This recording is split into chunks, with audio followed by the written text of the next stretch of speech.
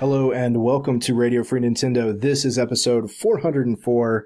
Insert internet joke here. I'm your host, Jonathan Metz, and with me, as always, are James Jones, back from the dead. It's not really as always. Yeah, well, it's Halloween, you know. You gotta give a little bit of margin for returns here. But anyway, Guillaume Veillette is here. Yeah, I'm still not writing my intro, and it shows. Yeah, me neither. And joining us this week, special guest Carl Castaneda. Podcast error 404. Podcast not found. Yep. Player One did that a couple months ago, so I decided to just sort of get the cheesiness out of the way because we're definitely not using that as the title. John Lindemann is on his way home. He will be joining us later. I don't know if it'll be in the first segment or the second segment, but he's on public transit right now, so neither does he. Yeah. We expect that the streak will survive this episode. So anyway, we've got a lot of stuff to talk about this week. I still don't know if we're going to get to listener mail because there's a lot of other stuff, and I really hate to leave that stuff just sitting there. But I think everyone listening will agree that it's that time of the year. You know, there's just a lot going on. There's a ton of games coming out that I think people want to hear about. I know we want to talk about them. There's a little bit of news stuff coming up later, and we've got a telethon preview because next week, instead of a normal episode, we will be part of the NWR telethon. Oh my God. So we'll tell you a lot more about that. I know it's really soon. I've got a lot of stuff I have to get ready for. But anyway, all right. So we're going to start with Carl this time since he's an old vet. He doesn't need any warming up, and he's got a couple of interesting games to talk about. I do, Johnny. Thank you. So the first game I'm going to talk about is a game called Whoa Dave, which sold me on its title. You know, I wanted to grab something for today because, you know, I'm on a Nintendo podcast. I got to talk about something Nintendo. And I also am short on time, so I couldn't pick up any of the big releases that are coming out this week. Whoa Dave being sort of an arcade style throwback, I figured, all right, you know, that's something I can play for like 3 or 4 hours and speak about, you know, with some level of authority. So I picked it up when I got home, and basically Whoa Dave is very much an old school arcade style game. It could have very much been, you know, put together by Intellivision back in the day. And it has sort of that same graphical style. Basically, you play a little dude who can pick up eggs and exploding skulls, and you throw them at enemies, and when you throw them at them, it kills them. You pick up these little coins, and the coins develop towards your high score. You go through levels. It's basically just all about building up your high score. I played the demo at PAX, and the games were over very, very quickly. I'm not sure if I was going through levels. I was mostly dying. Yeah. Well, I mean, I said this after playing it for about half an hour, 45 minutes, and that Whoa Dave is a very, very, very faithful adaptation of the old arcade style in that it is meant to waste your time and money. And so honestly, buy it, kids. Yeah.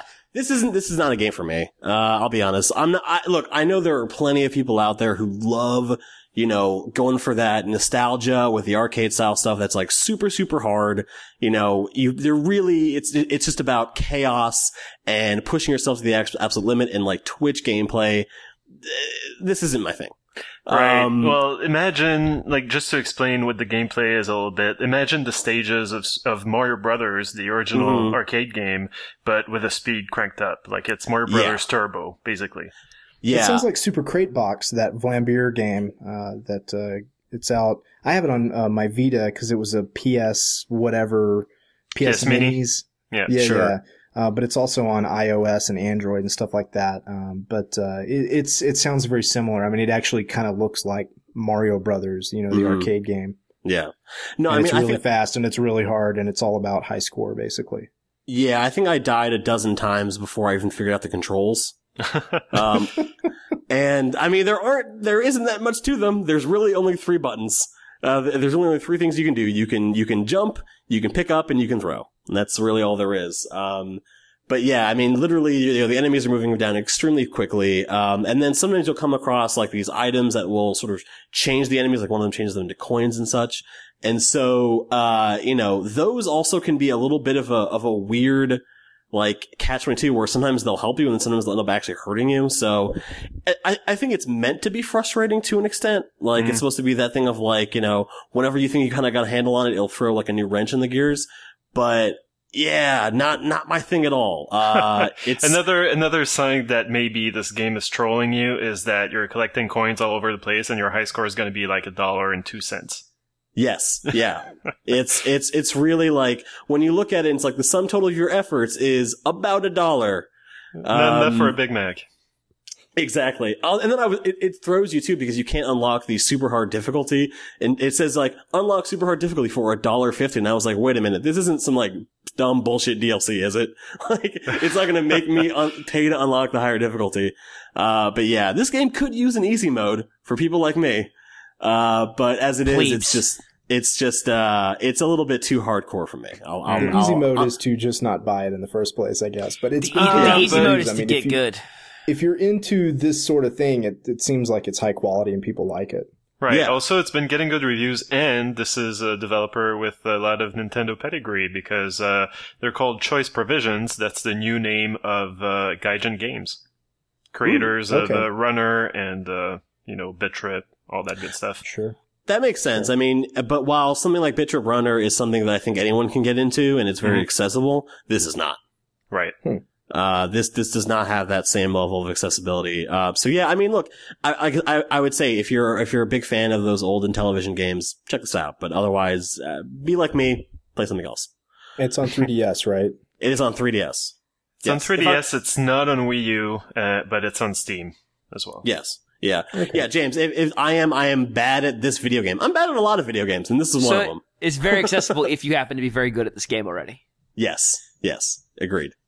Right. So that's Whoa Dave. Great title. Nah, not really my thing. The second thing I have been playing recently is Shadows of Mordor. I think it's just one, isn't it?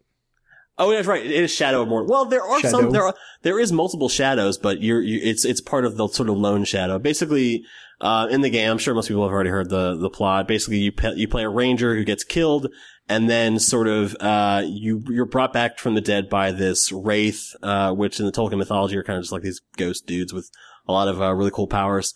He kind of bonds with you, and so you go out trying to, get revenge on the people who killed you and your family.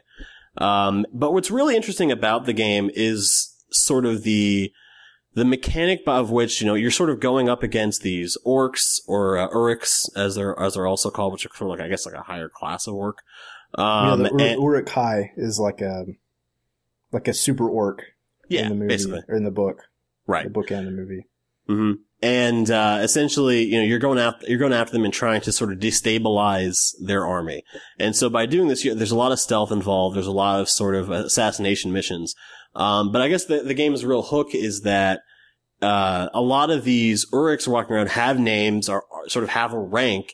And depending on the outcome of your battles with them, they can actually, their characters can develop. These aren't really just like scripted characters. These are just like randomly, named and selected characters who now have a story and a parallel path with you. There was one guy who I played and I got surrounded. I died. The next time I saw him, he remembered that he fought me, and he was now, of a higher rank. He had more guys with him. He had better weaponry and he was stronger. So, it really, it treats, all of your interactions with sort of a lot of these high-ranking characters in a way that makes it feel a little bit more fresh than if you die against this boss and now you just go up against him again and it's the same thing. It definitely makes it feel, a little more interesting. Also, the fact that the game, it's a plot point that you died. It's not just that you died and then the game sort of restarts. It's that you died, the Wraith revives you again, and everything sort of continues as it already was.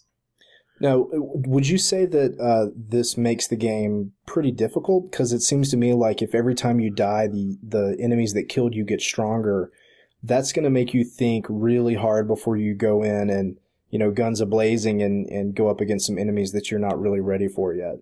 That's absolutely true.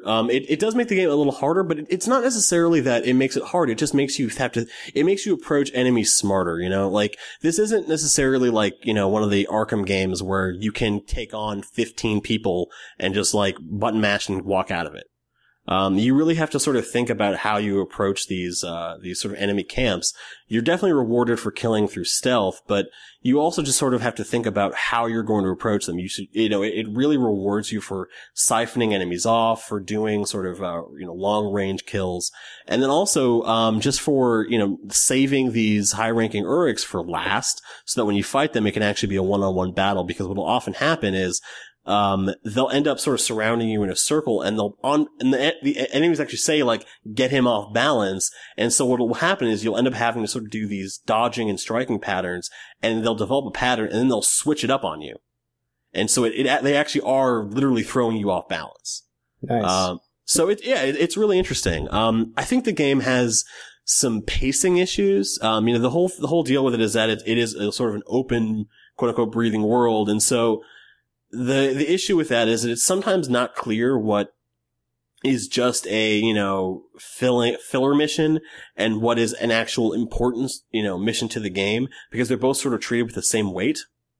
And so because of this, it kind of makes, instead of making everything feel really important, it kind of makes everything feel not very important. I'm actually like about halfway through the game, and it's not very long. I mean, I think it's like maybe, 12 hours. And honestly, I haven't really felt like there's been a really, really big moment yet. It's fun, but it doesn't, for something that's from the Middle-earth series, from Tolkien, you expect it to have a certain level of sort of epic quality. And this doesn't really feel like that it has that. So you're not going to be casting the ring and the Mount Doom or anything like that? Like it's really just a revenge story, and then, you're done? Yeah.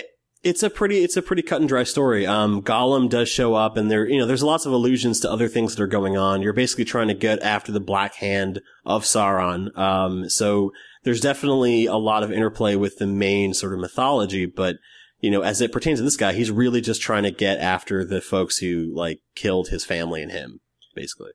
And are you playing the whole game in Mordor? Yeah.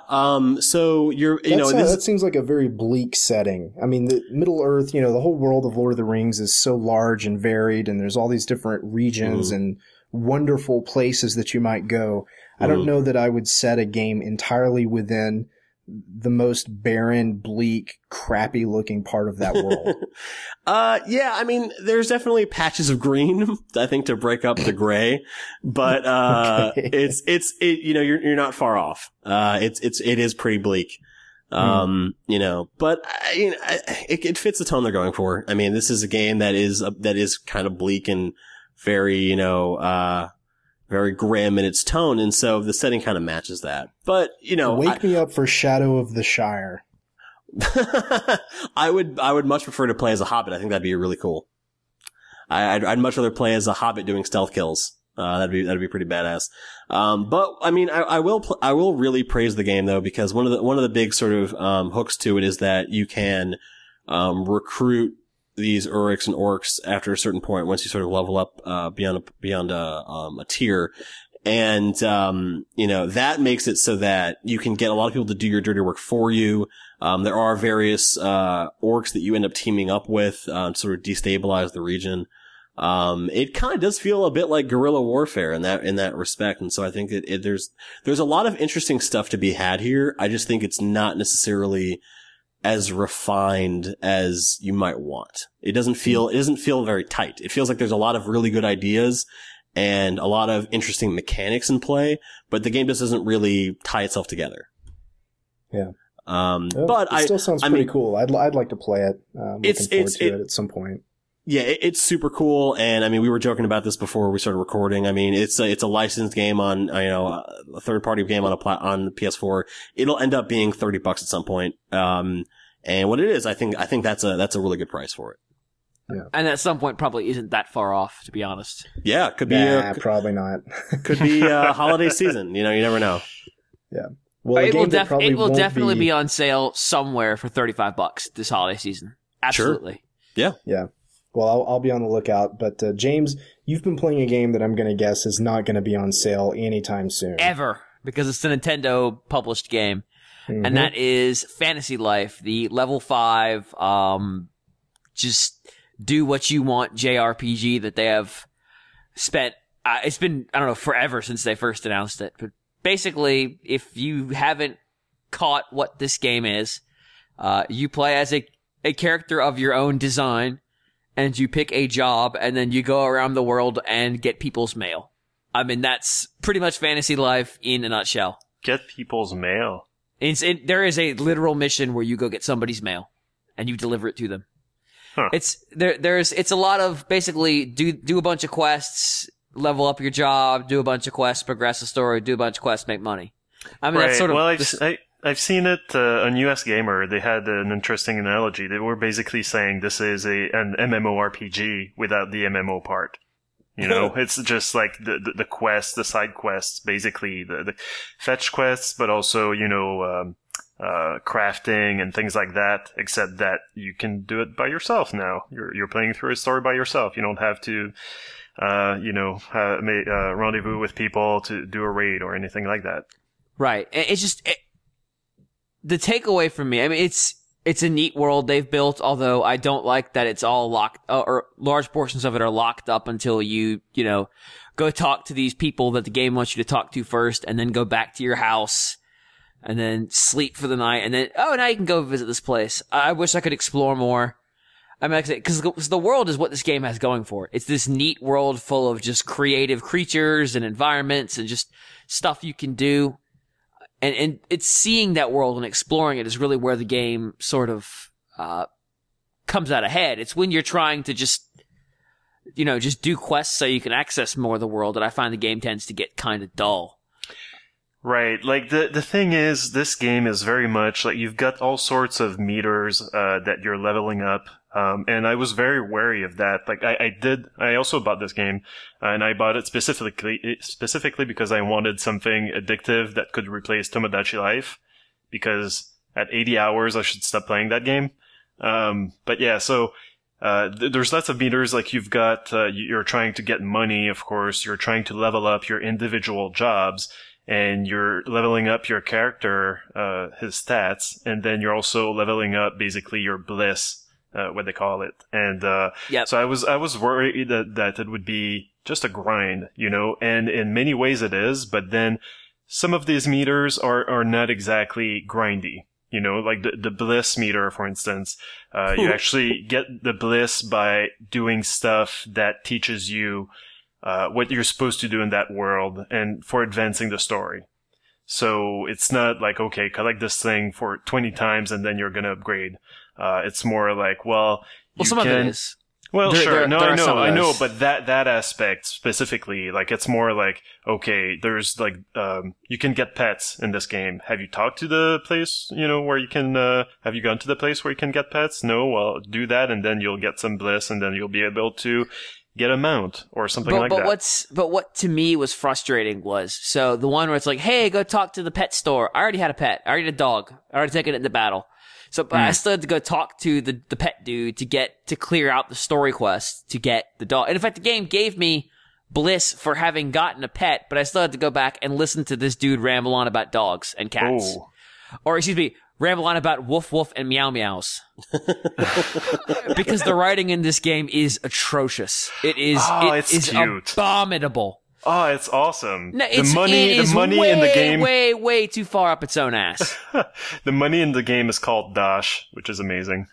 But that's fun. That's fine for, like, it's a joke you can kind of get away with. It's real quick. But, like, right. The fact that the characters is like, what meow meow do you want? Fuck you, I want a cat.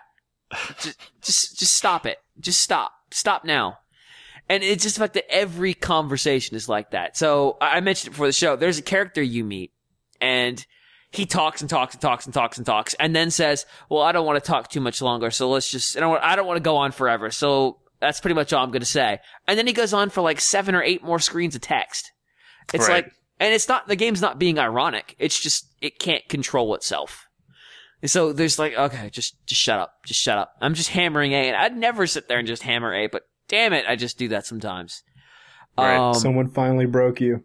Yeah, well, I mean, this game is the level 5est of games ever made. Like, you could not make a game that is more level 5 than this game.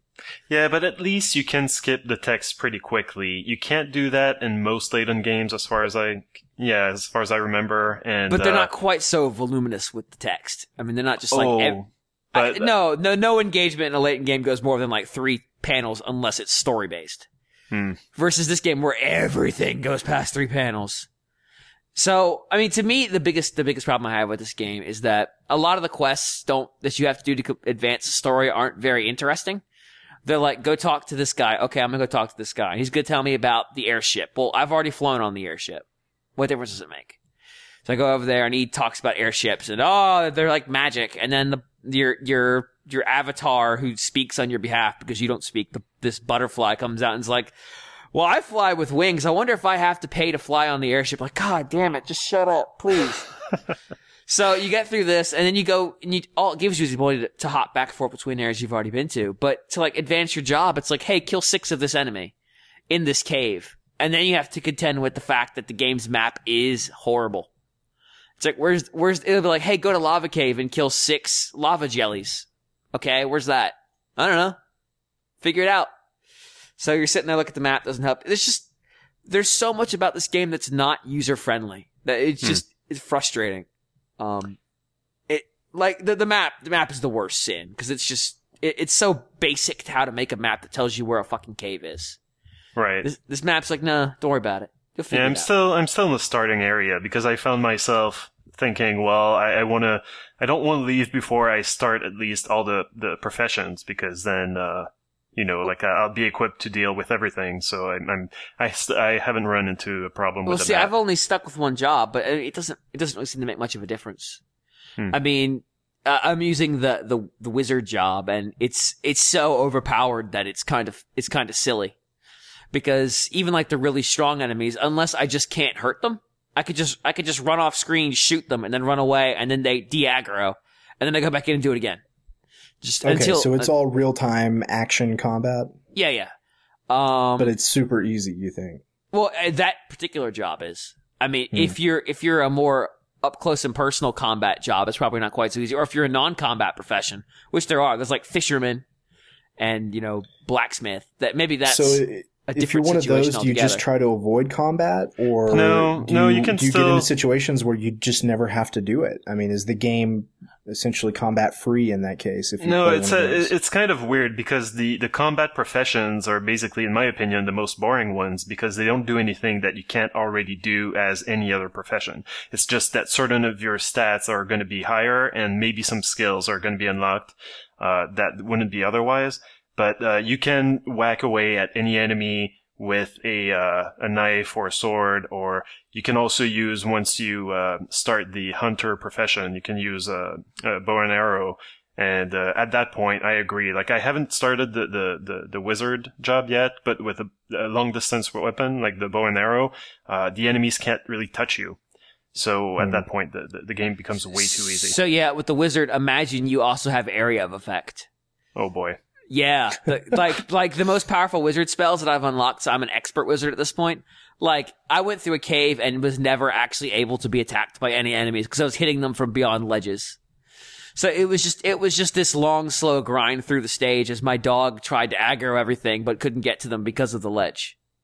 Now, to be fair, I get the sense that the combat may not really be the main pull of this game. I mean, clearly there's a good bit of it, though, right? A lot of the game is cave diving, though. I mean, it's dig into this cave and find thing. I mean, a lot of what the game is asking you to do ultimately is to solve people's wishes. Like, I would really like a good iron breastplate, and you're like, all right. And like any smith above level novice should be able to make this, and I'm like, yeah, well, that's not me. Later. Or you can also go buy it for him. Yeah, it's like, well, I would like to get, 6 of the sleep powder. I'm like, great. Where do I get that? He's like, you could get them from sleep jellies. Damn it. All right, fine. I need the money. Sleep jellies. I mean, you could do, so you get money and you could do things like buy new equipment, make new equipment, but you can buy houses in the various towns. You can customize the, like, Animal Crossing stuff where you're like, I want to have the beach house and I want to get a beach themed interior. Just lay it out however you want. But I don't really see necessarily there's much net gain there. Having the houses is nice because you can warp directly to your house. So if you have a house in every town, you can just warp wherever you want to go. But like actually decorating and stuff, I mean, that's just for people who just really get into that kind of thing. Yeah, I've been playing the game way more differently than you have. Like, I haven't focused on the combat so much. The first life, or job that I got was the angler, and so you're fishing, and, it's actually really, really fun, and, kind of relaxing. It's kind of similar to the fishing in Animal Crossing, except a little bit more involved, and, you don't lose your catch as quickly if you make a mistake. And so, that life has its own minigame, but then I was like, okay, I'm going to start every life, so I'm going to be able to do everything. So I went with the miner and the lumberjack and stuff like that, so I could collect material. And then I started the tailor and the blacksmith jobs to be able to forge and to sew and to create my own weapons and armor. And it's really, when you play it that way, it's kind of relaxing and it's kind of grindy, and it's kind of, you just play a little bit and then like you achieve that one objective that you had set for yourself, and then you can close the lid of the 3DS and move on, like it's really great in short bursts like that. So I've been really, really enjoying it. And, I don't know, like if you're looking for more of a dungeon crawler or something like that, I can see why maybe this game wouldn't satisfy, but then there's so many RPGs coming soon that I think would fill that niche that I've decided to play it a completely different way. I think game. In terms of, the game does have a plot that you are attempting to solve, and it is attempting to put you in situations where you get to explore this world as a means of resolving this plot. I just don't think it's doing a very good job of it. It's like, hey, you're gonna go to Al Majik now. Okay. Where's that? I don't know. Have fun. And so, like you're just like, fuck you too, King. And he's like, hey, take this letter to the King of Al Majik. I don't know. Somewhere. Now, for me, luckily, I had already been there, but I didn't remember where it was. And like I said, the map is goddamn useless. So I was like, all right, let me go find this place again. And just wandered around until I ran into it. It's just like, they're trying to push you forward with narrative, but they're not doing a good job. So, yeah, if you just hang out and just don't care, I can see that it would work out a lot better. I think when you try to start solving the story, it becomes much more of a eventually I'm going to have to progress through the story to be able to progress through the jobs. So right, because you need to get to these caves where they're going to have the 75 ice runners you have to kill to get points for your job that you can then go trade for your star points to level up your job class and become expert tailor. Right. It's, there's some neat boss battles that have been fun fights that are just out in the middle of you're just wandering around like, oh hell, dragon. And you try to fight it and realize, oh, I'm not strong enough for this. And then you just get the hell out of town. But in general, it's just a lot of like enemies I can, turf quickly and move on to the next place. The disturbing thing to me is it sounds like whether you go heavy on combat or not, either way, it sounds really grindy. And, the idea of Animal Crossing mixed with a Japanese RPG, that does not seem appealing to me. Right. Obviously I'm not a huge Animal Crossing fan, but, most Japanese RPGs are too long anyway and have a lot of tedium sort of built into them. So, if the principle of this game is that they're going to sort of magnify that and give you way more busy work and way more kind of meaningless quests to do, that sounds kind of horrible, as cute and appealing right now, as it might be. I'm trying to move into, I think they call it like Master Wizard, which is like the top tier of this class. But they just gave me like 5 dungeons to find enemies in. I don't know where any of them are.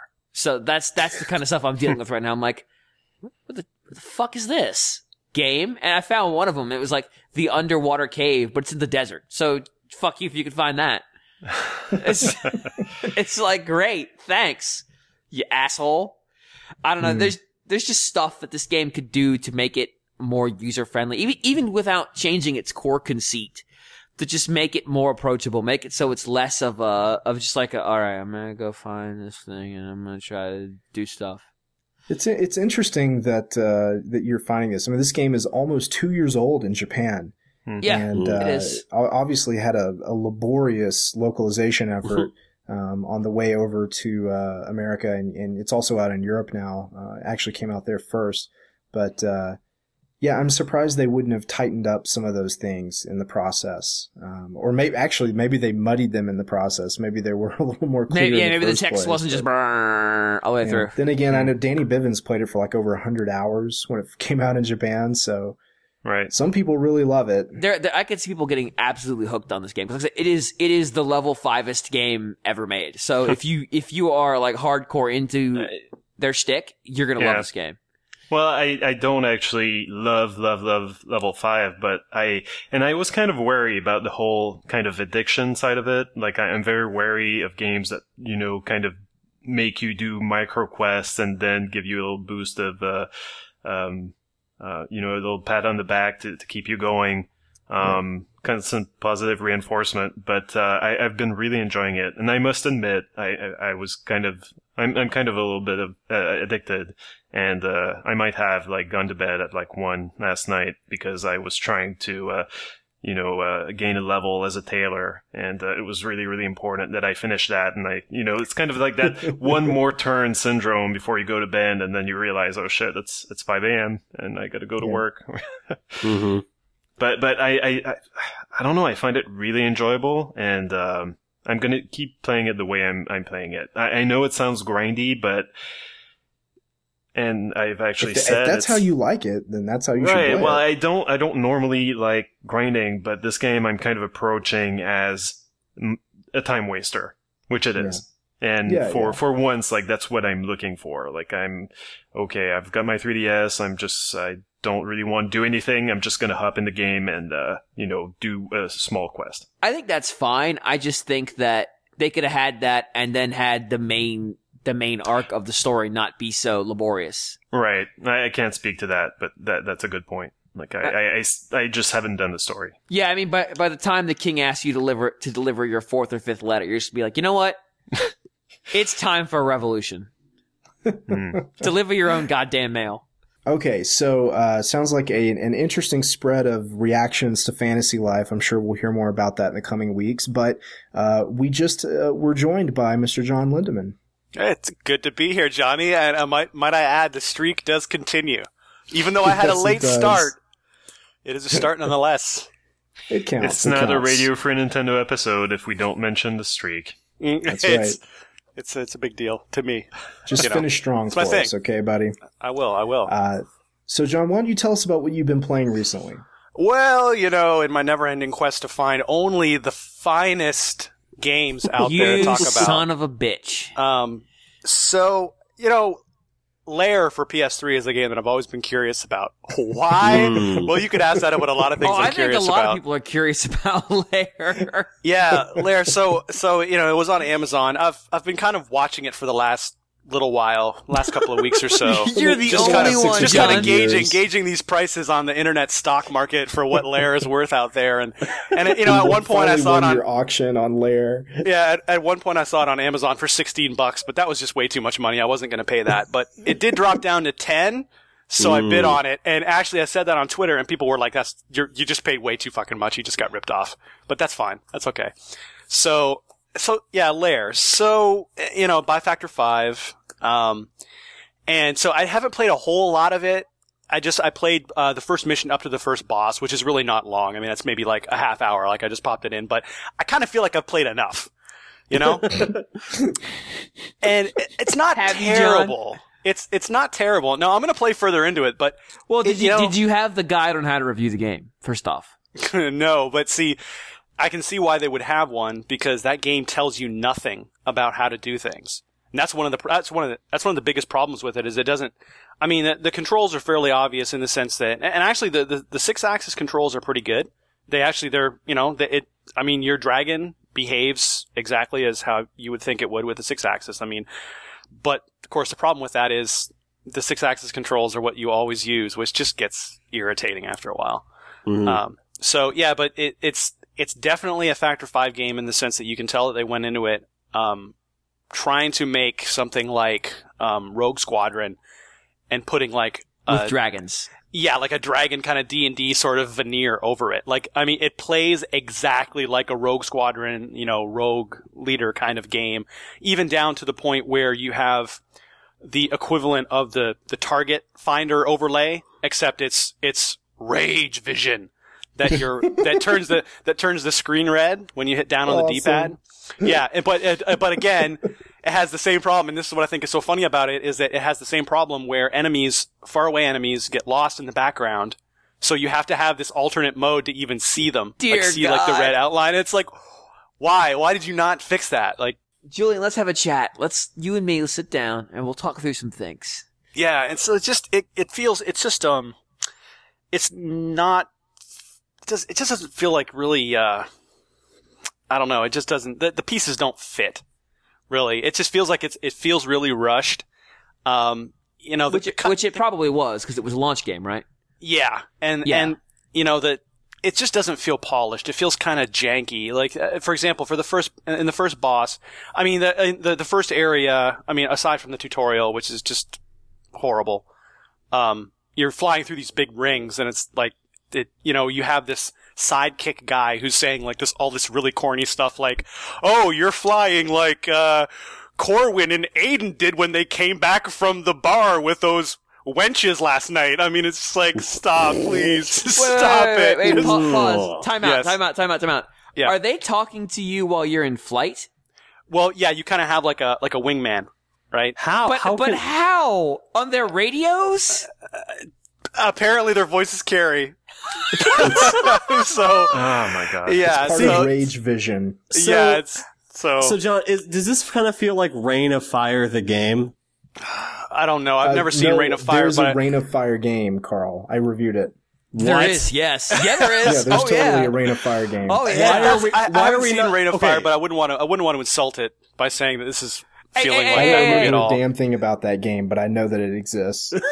I have seen that movie 4 or 5 times. Only one of them was sober, but You know, It's- that movie is fine. Yeah, is that the one? Is that the one where Sean Connery that is the movie voice of the dragon? acceptable for what it is trying to do. Yeah, exactly. Oh man. It's fun. Yeah, I mean, Lair. It's not terrible. It's not a terrible game. It's extremely mediocre, and I think it got killed just because of who it was coming from. The fact that Factor 5 made it, people were expecting a lot more. But I mean, for example, the first boss, the first area really has you it kind of drops you into this kind of seaside, city where that's getting attacked by a bunch of ships. So you have to fly down and, breathe fire on the ships and they blow up. You're shooting fireballs, which is actually pretty cool. It's not bad. It's pretty well done. But the boss, so you eventually fight the general of the attacking forces. And the thing is so it tells you, it gives you instructions up to the point where you actually get next to the guy and have to hit him to kill him. And at that point, it tells you nothing about how to do it. And I had to actually look online, and of course, because everything is Does the mapped to GameFAQs article just say why? It's just the word why 36,000 times. Well, the thing is, it apparently you just have to, because what happens is you press the circle button you target in on him with like R1 or something, and then you press circle to like fly up to him and hit him. But that doesn't do anything. That really just kind of gets you next to him so you can actually start attacking him. And so, but it doesn't tell you anything about how to actually attack him. And I checked an FAQ, and apparently you just shake the controller to attack him. And I was like, wow, how inventive. It's amazing. Oh. And so I haven't gone back to beat the boss because I'm just like, it's just the incentive just isn't there for me to go back and all right, John. throw the 6-axis around a while. John. Let's say when you got this game, it came with a big, like, 35-page book that detailed out how to handle every single one of these encounters. You give it a higher review score, right? I don't know. I don't know. It's one of those games that just kind of is what it is. It's like, I can't see it. I can't see it getting extended beyond what the initial experience is. Yeah, I mean, it's just kind of shallow. Like, I think your point about people saw who it was coming from and expected better. And I mean, Sony and Factor 5 both hyped it up hard. And I think the response to criticism sort of cemented that game's place in history. And it probably caused it to become perceived worse than it actually is. Well, the fact that they had to follow up launch with a patch that put in, normal analog controls that really doesn't look good. I wish they just owned it and said, you know what, this patch makes the motion controls even more motiony. Yeah. It's like you really have to fling it around now. Mm-hmm. Yeah, so I mean, it's interesting. I mean, the cutscenes are kind of cringeworthy. Some of them look good. Your dragon actually looks really good overall. I mean, both in the cutscenes and actually in gameplay. The kind of cities you fly over, they sort of vary. Some of them look pretty bad. Some of them look okay, but overall, it's just it just looks like it could have used like another 6 to 8 months in the hopper. You know what I mean? Mm-hmm. And just kind of a flawed, I'm sure the people who made it would agree. Yeah, and it's just the whole concept. It's so straight down the middle, you know? Mm-hmm. It's just every single kind of D&D sort of Lord of the Rings type trope. I mean, it's right there. It's, you know, you have like I don't even really know what your character's backstory is, but he has 2 buddies and he rides a dragon. That's his backstory. Well, yeah, and they really don't even really go into that very much. But he woke up one day and he was sitting on their dragon. And, oh shit! Yeah. But of course, you know, he has, you know, one buddy who loves the girls, and then the other guy's super serious, and it's just, come on. It's just so very, very predictable. John, which one am I in this relationship? Am I the one that loves the girls, or am I super serious? You're definitely the lady lover. Lady lover Cool James is what I would call you. Ladies. I would say ladies love Cool James. True. Yeah, true. You caught me on that one. Ladies. Johnny Ladies, I'm Man's available. hip-hop fact checker. Anyway, let's move on to what Guillaume's been playing. Yeah, sure. So, I've been playing a lot. I've been playing Fantasy Life, and I've also been playing, we've got so many new releases, so I wanted to be current, and what better way to be current than to play a port of a 4-year-old game on the Wii U. So I've been playing the first Bayonetta. I've never played it before. I only owned a PlayStation 3. The port for the PlayStation 3 was just broken, so I never really touched it. And so and I had kind of a pent-up desire for a character action game like this on a Nintendo console. I mean, I know that I often talk about 2D platformers and cute little games and funny little games, and so maybe you wouldn't guess, but there are clues. You know, I've talked about DMC. I've talked about Ninja Gaiden 3. I was that desperate on the Wii U, Razorblade. So finally, Bayonetta. It's pretty much everything that I hoped it would be. I just love the combat, feels great. And I just love games that reward, timing your dodge move at just the right time. In action games like this, I think it's a great mechanic. And, you know, like one of my favorite, action games on the PlayStation 2 is actually Onimusha, which is all about that kind of stuff. Like it was all about observe the enemy. He's gonna, you know, kind of wind up to attack you, and you gotta press the block at just the right moment, and then you can unleash hell. You know, like he's gonna be frozen in place, or he's gonna be dizzy, or something's gonna happen, but you're gonna have way more time to unleash a long combo.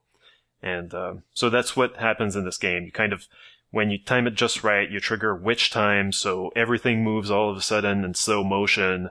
The closer that you press the dodge button to the actual contact of the enemy's attack, the longer the witch time lasts, and the bigger. So it's analog. That's good to know. Yeah, and so like the longer combos you can unleash, and the better you can do. So it really feels good, and when the time freezes like that, you just feel so badass, you know, like nothing can stop you, and you can just wail into the enemies, and it just feels great. But first, like the first impression I had of the game was actually pretty bad, because I had played the Bayonetta 2 demo, which looks gorgeous, and it's really spectacular, and this game starts you in a very, I don't know, it's very confusing. You're surrounded by enemies. I'm not sure if Bayonetta was actually visible on the screen when I started controlling her. Like, it kind of starts in a cemetery, right? If I remember correctly. Yeah, well, that's after the initial intro sequence where, it's kind of flashback, or maybe a flash forward. I'm not sure. It's confusing. But like, it's the scene right before a big event, and then she loses her memory. That whole trope, that whole cliche. But yeah, like you can't really take damage. You can't really do much damage as far as I could tell. So it's not a big deal, but the game looked kind of crappy. Like there was a weird filter on the graphics, and yeah, you can't really see what you're doing. You're literally on a piece of falling rock. It's extremely hard to tell what's going on. So not a good first impression. But then you get to the graveyard, the first level, and the game becomes much more forgiving at that point, like at the point where you can actually start taking damage. The enemies don't surround you so much, at least not yet, and the camera is a little bit more cooperative. It's a little bit more, it manages to tell you better what's going on, and from that point on, the game started feeling right. There is some exploration to be done in every level. Like it's one of those games where you're gonna advance through the level, and then you're gonna, like, the entry and exit are gonna be blocked off, and you're gonna have to fight these enemies, and then you're gonna open up again the level for exploration. And most of the time when that happens, I suggest going backwards to where you came from, because usually there's gonna be some new challenge that unlocks that wasn't there before. You're gonna meet new enemies that weren't there, and then you're gonna get more points for, throughout the level, and you're gonna get a better, I think you get gold statues, silver statues at the end of a level, depending on how you did. So it's really important to explore every little corner of a level, when you're going through it. Well, what are the statues good for? Bragging rights, I guess. I mean, it's just like the satisfaction of getting like an S rank or an A rank at an action game. It's really kind of a reward of its own. So the exploration isn't necessarily like a boost. It's just kind of like additional content kind of thing. Yeah, like I'm not sure if the statues themselves are going to unlock anything. They might. I haven't looked that up. But also as you fight, the better you do, the longer your combos and the less damage you take, and all of that stuff factors into how much money basically you're making. You're collecting angel halos, and so that's your currency. And so you can upgrade Bayonetta, upgrade her weapons, and buy new moves and stuff like that. So that in itself encourages you to go back, to really explore a level, and, go back if you missed stuff, and try to do better if you perhaps lost a couple of lives going through it the first time. I think the game is very forgiving. Like, it's a tough game, but you've got lots of recovery items that you can buy. And even if you die, you can usually restart at a pretty checkpoint that's, not too far away.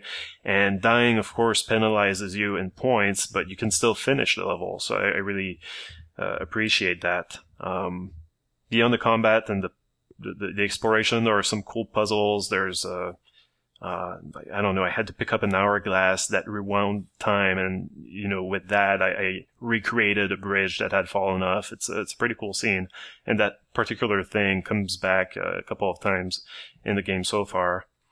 So yeah, I'm loving the game. I wanted to say that first.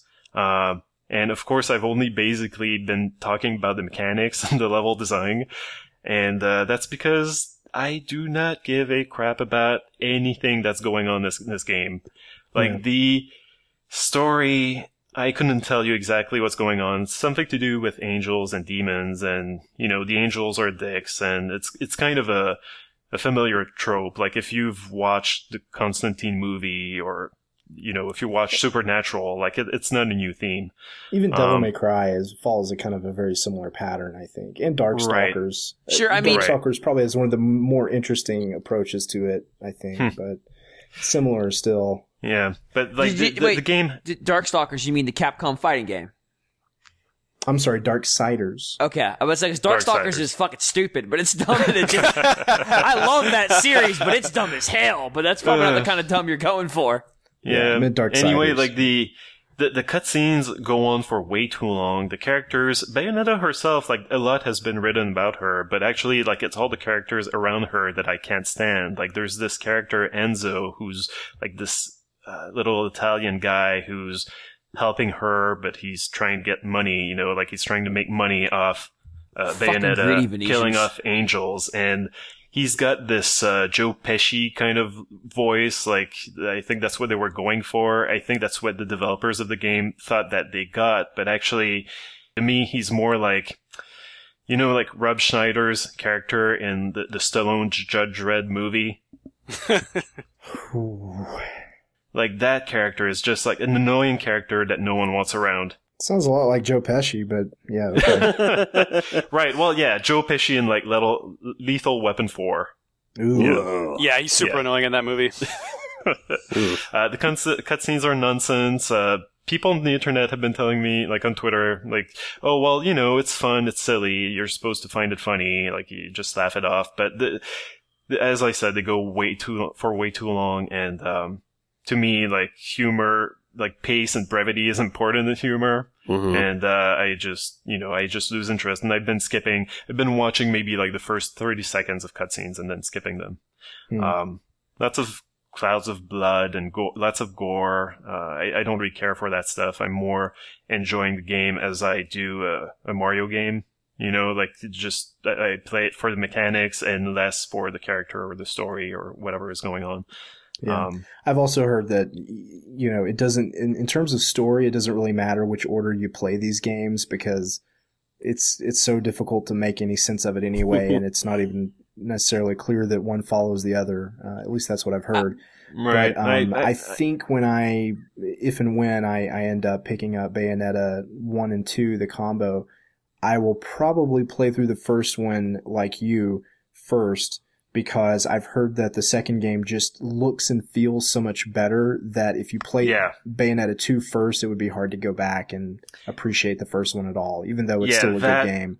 Yeah, that's the reason why I started with the first. Not because I wanted to follow the story, but because I wanted to have this experience of playing, you know, the 4-year-old game and then playing the much better sequel. I'm really looking forward to it. Yeah, and it shouldn't take that long. I don't think either one of them are tremendously long games. Apparently the first one is longer than the second one, so, you know, brace yourself.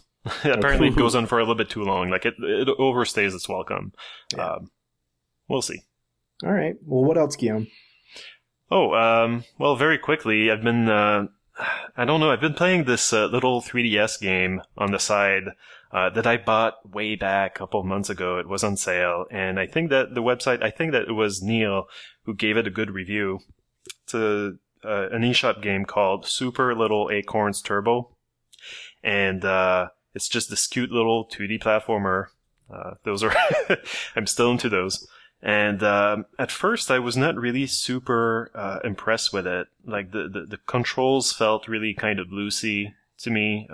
Kind of the characters seemed to travel left and right a little bit too fast, a little bit too far, and not jump high enough. And I found it, I don't know, it didn't really feel satisfying. But then very quickly in the levels, you start getting these grapple points. And you discover, oh, okay, you can grapple. You've got this you can swing from these grapple points because you can just latch onto them when you're close to them enough. And from there, the game kind of reminds me a little bit of the Worms games when you get the ninja rope. You know, you can't latch on anywhere you want, but the kind of the swinging mechanic is, I find the physics very similar. And, you know, your mobility is much improved as soon as you, in any level where you've got these grapple points. And, the game becomes a lot more fun that way. And it reminded me of Worms in another way, because I don't know if you're familiar with these games, but like the Worms themselves, like they've got this kind of graphical style where, like, they're breathing, and so they're bobbing up and down, but their sprite is kind of stretching and compressing.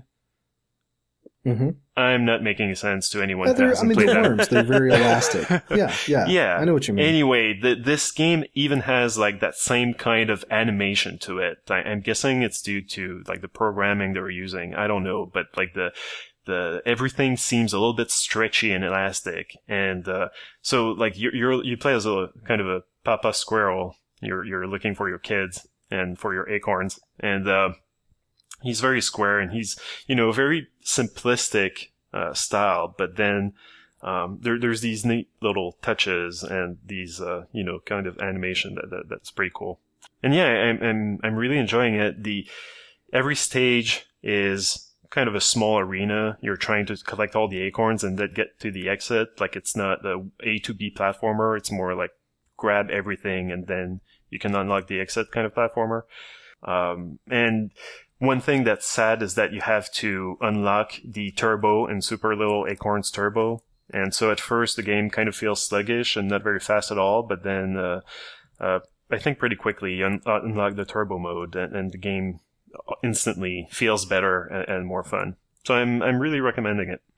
Okay, so that's Super Little Acorns Turbo. Yes. All right. Well, I'm going to wrap up new business with a couple of games that I've been anticipating for so long.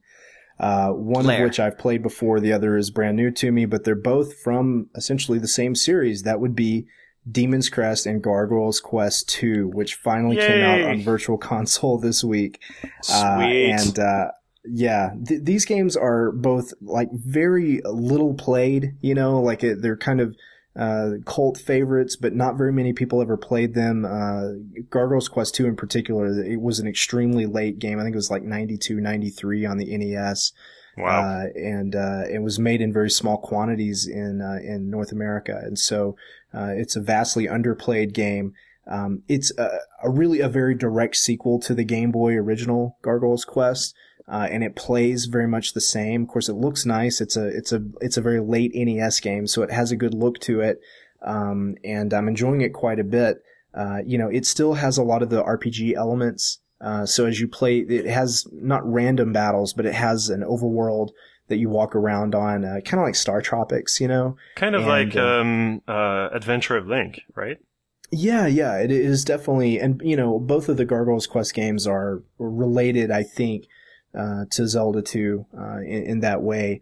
But, as you play through the game, you beat bosses and it'll level up your jumping, so you can jump. You actually get a jump upgrade very early in the game, which is good because the training level that you have to play before you get that is the whole time when you play it, you're going to think, oh my gosh, this jumping is terrible. I mean, he doesn't jump very high at all. But within the first, 10, 15 minutes of the game, you get an upgrade for that and it feels much better after that. You have a wing meter, so you can hover because you're a gargoyle and you have wings. But you can't hover forever. And so as you play through the game, you get upgrades for that let you hover longer and longer and longer. And, the levels, there's a progression to the levels where they require you to have and for some levels, you have to have a certain amount of wing power or you won't be able to get through it because of the way they've spaced out the platforms. Of course, Firebrand, the main character, he can attach to walls and, you collect, different weapons. You can change the kind of projectile that he shoots out. And some of those have different, characteristics. They can break different kinds of blocks or they move in different ways. And they have different strength levels. So, there's lots of upgrades.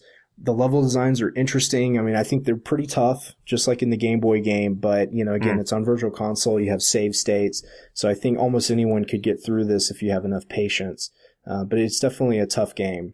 Yeah, I assume that you've got a bigger field of vision. Like the original had big sprites, so that led to seeing enemies only when they were right in your face. Right. Yeah. That feels much better in the NES game. That's a good point. I'm glad you brought that up. Yeah. So, the game, it gets off to a little bit of a slow start, but once you pick up a couple of upgrades, it starts to feel a lot better. And the character is just really unusual. The way he moves, his abilities, the way, the levels are laid out to take advantage of these kind of odd, mobility upgrades that he gets, Yeah. Do you have the same kind of hover sort of thing that you have in the original? Sweet. Yeah, you're hovering, you have a projectile right off the bat. So it's kind of a jump and shoot game. And a lot of the platforming is based around his ability to stick to walls. And so there's a lot of moving platforms that you can attach to, some that you can't. But maybe you can stand on top of them. And so you have to attach to a wall and then wait for the other platform to come down and get close enough for you to jump and then hover and then time that hover move so that right as your meter runs out, you drop down onto that platform that you're trying to get to. That's a lot of this game. Yeah. And then once they throw enemies into the mix and they're all over the place and you're avoiding them or trying to shoot them in midair while you do all this other stuff, that's where the challenge comes from. Yeah, because I know in the Game Boy game, at first it was kind of off-putting because I was just expecting it to control like a normal platformer. It's not. You kind of have to sort of reorient yourself, but once you get used to it, it's really fun because it plays like a normal platformer, but you can navigate the environments in a totally different way. So it's pretty cool. Yeah, exactly. That's what I always liked about it. The RPG stuff is pretty thin. There's a big overworld, but there's not very much going on in it. And when you go into towns, they're very simple. It's like the original Final Fantasy. When you walk into a town, there's just people standing around. You talk to them. Usually in any given town, there's only one or two people who actually have anything important to say, and the rest are, they're just kind of there to build up the world a little bit. But the entire game takes place in the ghoul realm or whatever, but it's basically hell. So that is your overworld that you're roaming around, and all the other characters you're talking to are zombies and skeletons and demons. So the game has an interesting aesthetic to it for sure. Yeah, I'm pretty sure that the Ghoul Realm thing is a result of Nintendo's kind of localization / censorship. Censorship. Sanitization. Yeah. Yeah, it's kind of like the whole Mephisto thing in comic books. But anyway, Gargoyle's Quest 2 is very faithful to the first one. In certain ways, it feels better. It certainly looks better, and having color really helps flesh out this world and make it look more interesting. And, it helps sort of bring out the character of what you're doing, and it helps the game sort of stand apart from other action games on NES. But I don't know that this is among the best action games on NES. That's a pretty stacked field. But it feels good, and I'm enjoying it. And the music, by the way, the 8-bit Capcom music is really nice. So, it's a Capcom game for NES that you probably haven't played. I shouldn't have to say a whole lot more. It's hard to go wrong. Yeah, and it's it's $5, and you can play it on your Wii U, and it's got save states and everything. But see, I don't know why you wouldn't go buy the downside is that you are giving Capcom money. I'm giving them money to make video games. They're not especially making good video games.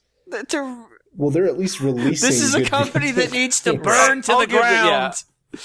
I'll give them money for this game that I would have and should have played a long time ago. I'll give them that.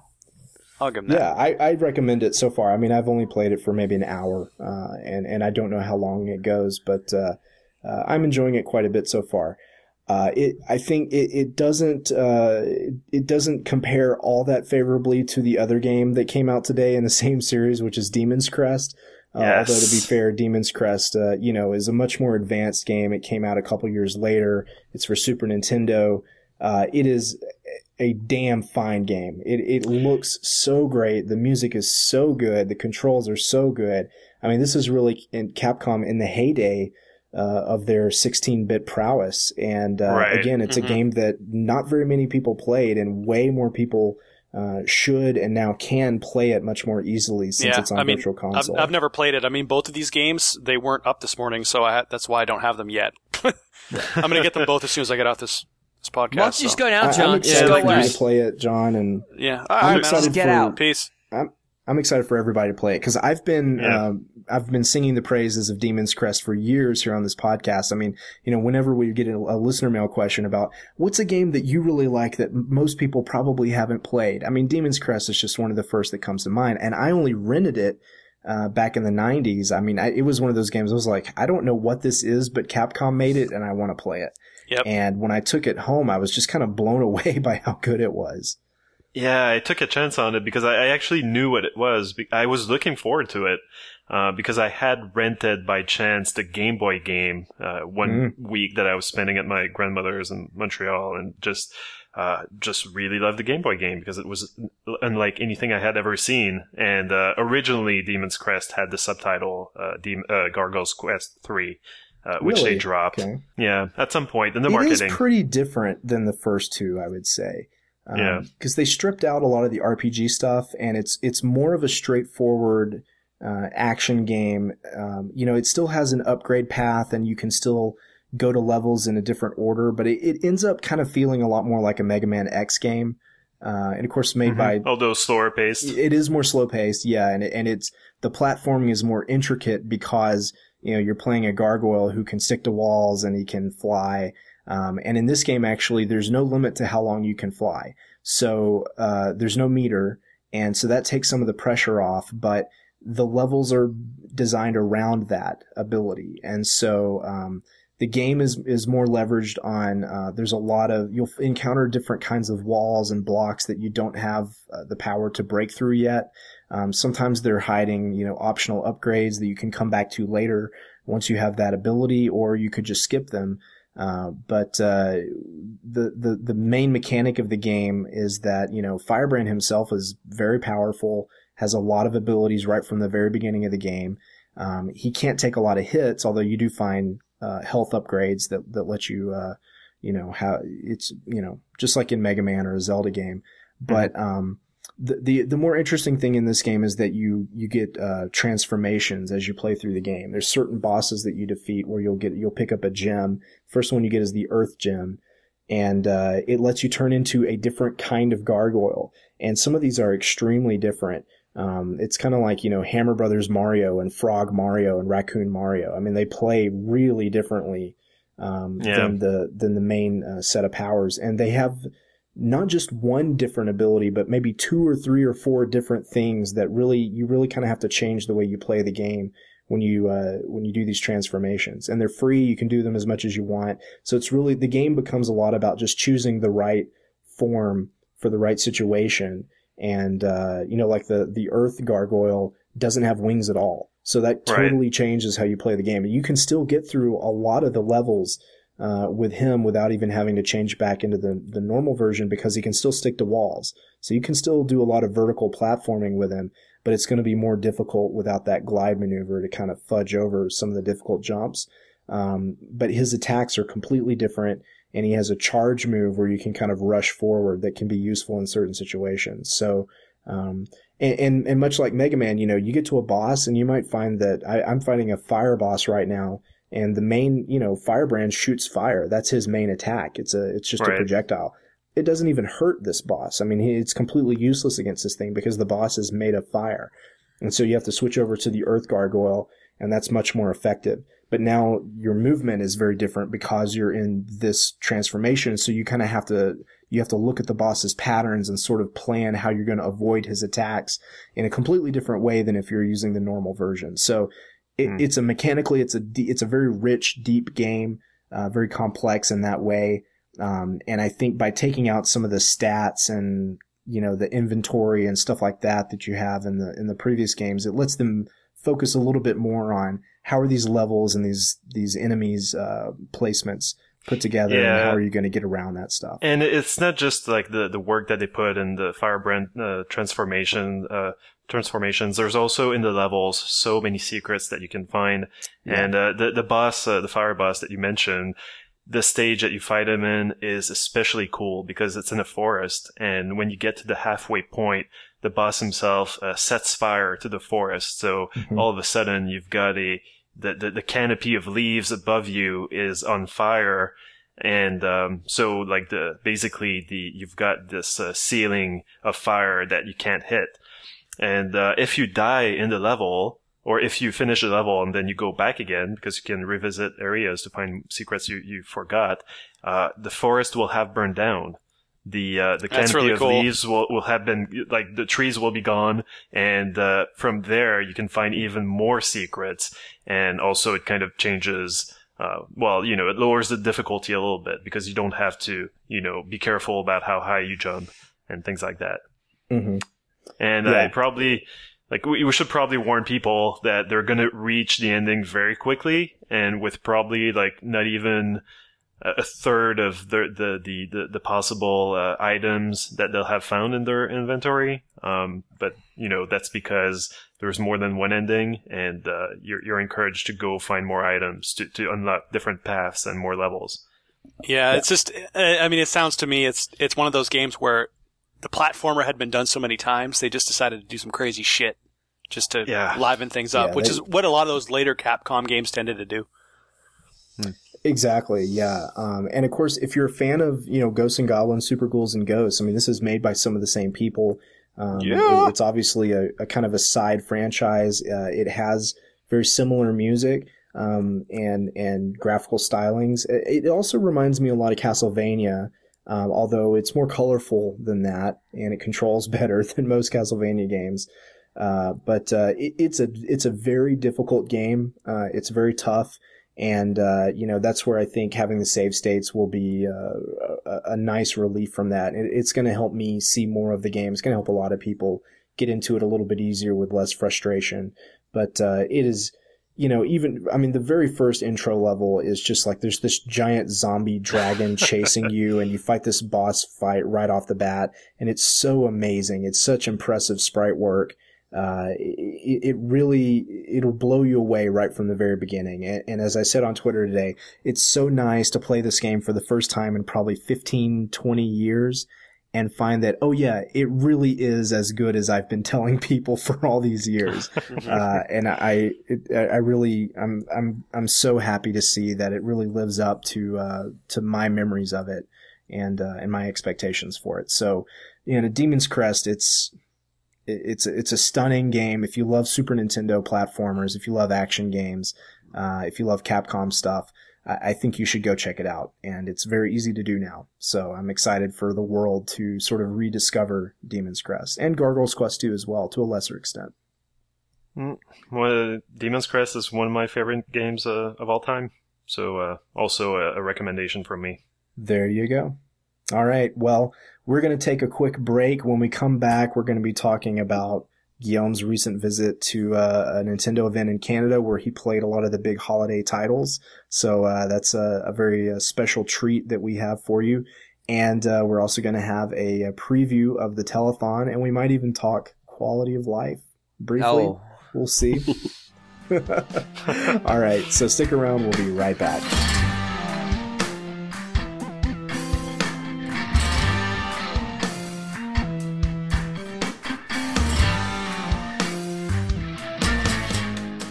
Welcome back to the show, everyone. We're going to start off the second segment with a special event that Guillaume attended.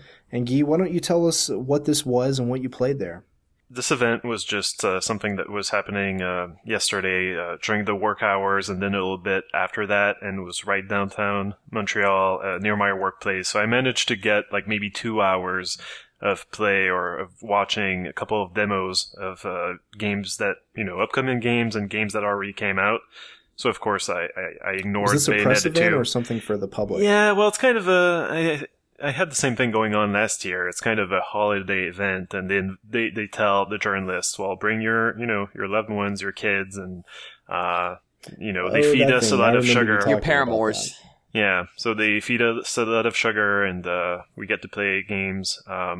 So it's a lot of fun. It's probably more fun than the E3 thing that they have going on, where it's this thing is not open for the public, but at least it's open for more people, right? The journalist families. Right. So yeah, it's pretty cool. But yeah, so one of the Tell me first about things, Sonic Boom. Right. Well, actually, very quickly, NES Remix on the 3DS is exactly NES Remix on the Wii U. It's both 1 and 2 together, and they don't mix and match the two. It's like when you start a game, you have to select NES Remix 1 or NES Remix 2. And so, Wow. you're getting that on a cartridge for like $30, and that's what you get. So that's my impression of that. Smash Wii U. Very popular game at the show. I didn't get to play all that much. Like there was a wait time before I could get my hands on the controller. And when I did, I was usually, out of the game pretty fast because I had no idea what I was doing. And these people probably have been playing the 3DS version, constantly. So they know how to play Pac-Man, and, I didn't. But, the stuff that I did play was pretty cool. They both had, they were kind of alternating between no item matches and crazy with item, or regular, I should say, not crazy at all, regular Smash matches. And usually I stayed away from the no items stuff because it was really high level players and it was very methodical and it was very impressive to watch. But personally, I think that my comprehension or I think that perhaps like I didn't understand the subtleties that were at play there, so I couldn't really appreciate to the fullest what was going on. You know, I don't watch tournament games of any fighting game, so yeah, I didn't know what was going on. So I had a lot more fun just watching people play the crazy versions with items where it's just chaos and people are shouting and everyone is having a ton of fun. And so Smash Board, I didn't get to play it, but I watched like 4 people really get into it, and holy crap, it's just insane. It's awesome. Like when you think of Smash, you can think of it more as a fighting game or as a party game, and the Smash Board mode is just party all the way. You roll the dice, everyone rolls the dice at the same time, so the pace is much faster than something like Mario Party, of course. I like that. And everyone moves around the board at the same time. I mean, it's kind of, in that way, it's kind of real time, so you want to get to the good items or the good bonuses before other people do. Those bonuses are basically, strewn around the board. That's what you're going for. You can also just aim for, you just bump into someone else and then you're going to have some sort of rivalry going on with them during the actual match. I didn't really understand what that was about, but it sounds pretty cool. But by aiming for other people or racing other people to get the items, you mean like choosing different paths, right? Yeah. I mean, just like running into them on the board, on the game board. Then like there are 2 avatars would bump into each other, like kind of fall back and then give each other an evil eye, and it looked like they were, nemesi. That's terrible. Nemesis. It looks like, they were going to be nemesis in the actual match. But anyway, so once the actual match starts, like people choose, different things. From the stuff that they picked on the board, they might choose, I think, like their starting item and stuff like that. And the rules of the match themselves can change. For instance, like everyone can have like one of those flowers stuck on their heads, or at the start, or someone could be like twice the size that they normally would be, and everyone is regular size. And so you never know exactly what is going to happen, and that really reminded me in a way of James's special rules on the 400 stream. Maybe the best not way. Yeah, maybe not quite as game breaking as that, but definitely kind of the same spirit. So yeah, it was just a ton of fun to look at, and people were just having a great time playing that. Compared to the very methodical and very silent, more, Final Destination no item matches, I had more fun watching the Smash Board stuff. Makes sense. Yeah. Yeah. Other than that, I don't have a ton of observations. Is the Wrecking Crew stage in the 3DS version as well? There is a Wrecking Crew game. Yeah. And, so in this stage, it's perhaps you can guess if you've played the original Wrecking Crew on the NES, but you've got the brick walls in the background, and when you hit someone in front of them, you're gonna break those bricks, you're gonna weaken them and then destroy them, and there's these also these bombs that can destroy a whole row of bricks, and when a whole row of bricks is gone, then the girders that was on them, supported by those bricks, will just fall, and then like the game crashes one level. Like that one level of the structure disappears. Yeah, it's Wrecking Crew. So it's a pretty neat concept. And another interesting stage that I saw was the Gamer stage, which is in fact based on the Game & Wario mode, where in Game & Wario, you're trying to play video games, like you're trying to play WarioWare without your mom knowing, under your covers, and you have to basically hide from her whenever she appears in the room, like opens the door all of a sudden or sees you through the window. It's kind of creepy, and they did the same thing here. You're basically fighting on a table, and there's like books standing up, and there's random, like stuff strewn around the desk, and so occasionally the mom is going to burst into the room, and her eyes are just lighting up the place like she's a freaking demon. And if you're in the light, if you're not hiding behind one of those books or, one of those things that are on the desk, then you're gonna get hit. You're gonna get a penalty, like you're gonna get damage. So they turned Smash Brothers into a stealth game for this level. Kind of, yeah. So you might want to, of course, you might want to try to throw someone or uppercut someone into her field of vision and damage them even more than you would, while avoiding damage yourself. It's a really cool stage. Nice. Yeah, that's about all I have to say about Smash Wii U. I did get to play at the very end an 8-player match. The stage, unfortunately, was kind of boring. It was just very, very flat, and there was not a whole lot going on. But 8 players on the screen is already chaotic enough that I was not bored. And also, I was dispatched very, very quickly. I'm honestly really impressed that the game can actually it maintains 60 frames per second even when you've got 8 players on screen. Yeah, I didn't see any drops in performance. That's really incredible. It is, yeah. The whole game runs at 60 frames per second and 1080p, which is, kind of the holy grail that the other systems seem to be having trouble with from depends game to game, but Smash Brothers certainly is not an ugly game. Especially when Ubisoft decides, actually, everybody's going to be at 30, it's more cinematic. It's more old-fashioned. That's what we're going for. Fuck you! Retro feel. Yeah, no, the game looks great. I didn't see any problems in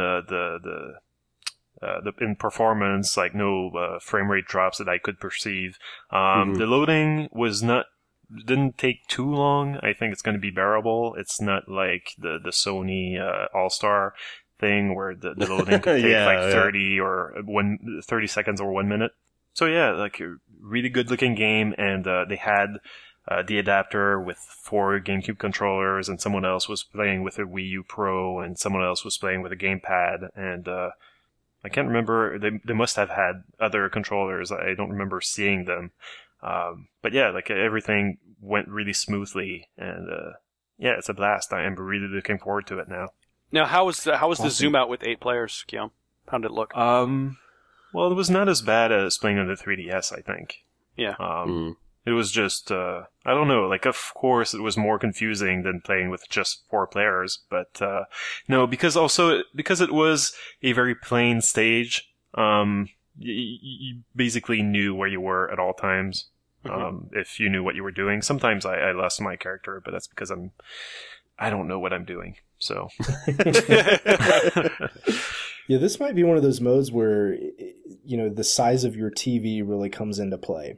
Yeah. And the shape of your living room, like where are people sitting, and how close are you to the screen versus how big it is.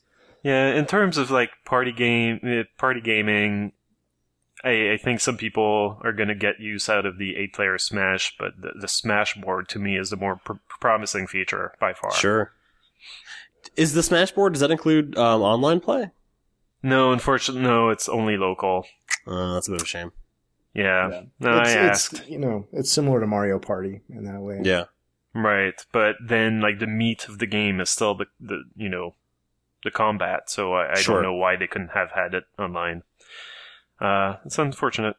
It's the same reason that they don't put Mario Party online. They view that environment as part of the fun. Like, yeah, it's not that they can't, it's that they won't. It's that they feel like it compromises part of what makes the game enjoyable. That almost makes it worse. It saves some time in testing, also. Well, and I'm sure they've tried it. I'm sure they've made it, and they probably went, this actually Mario Party's not very good. Playing it over the internet doesn't really help you very much.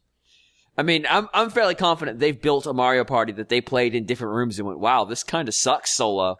Even if you Right, have voice chat. Exactly, right? Yeah, and of course, Smash Brothers is not that's not the case. So, it certainly seems in the realm of possibility that they could add it later if they continue to fill out these modes, and if they get a lot of requests for it, maybe they would consider it. Because obviously we know Smash Brothers runs online. It's still fun when you play it online, and it doesn't seem like there's anything about Smash Board that would make it more difficult to do that part online.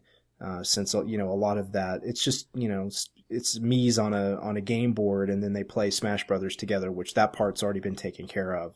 Right. But it would just be more work to, like you said, to get it tested and prove it out. But if people really want it, maybe they'll add it later.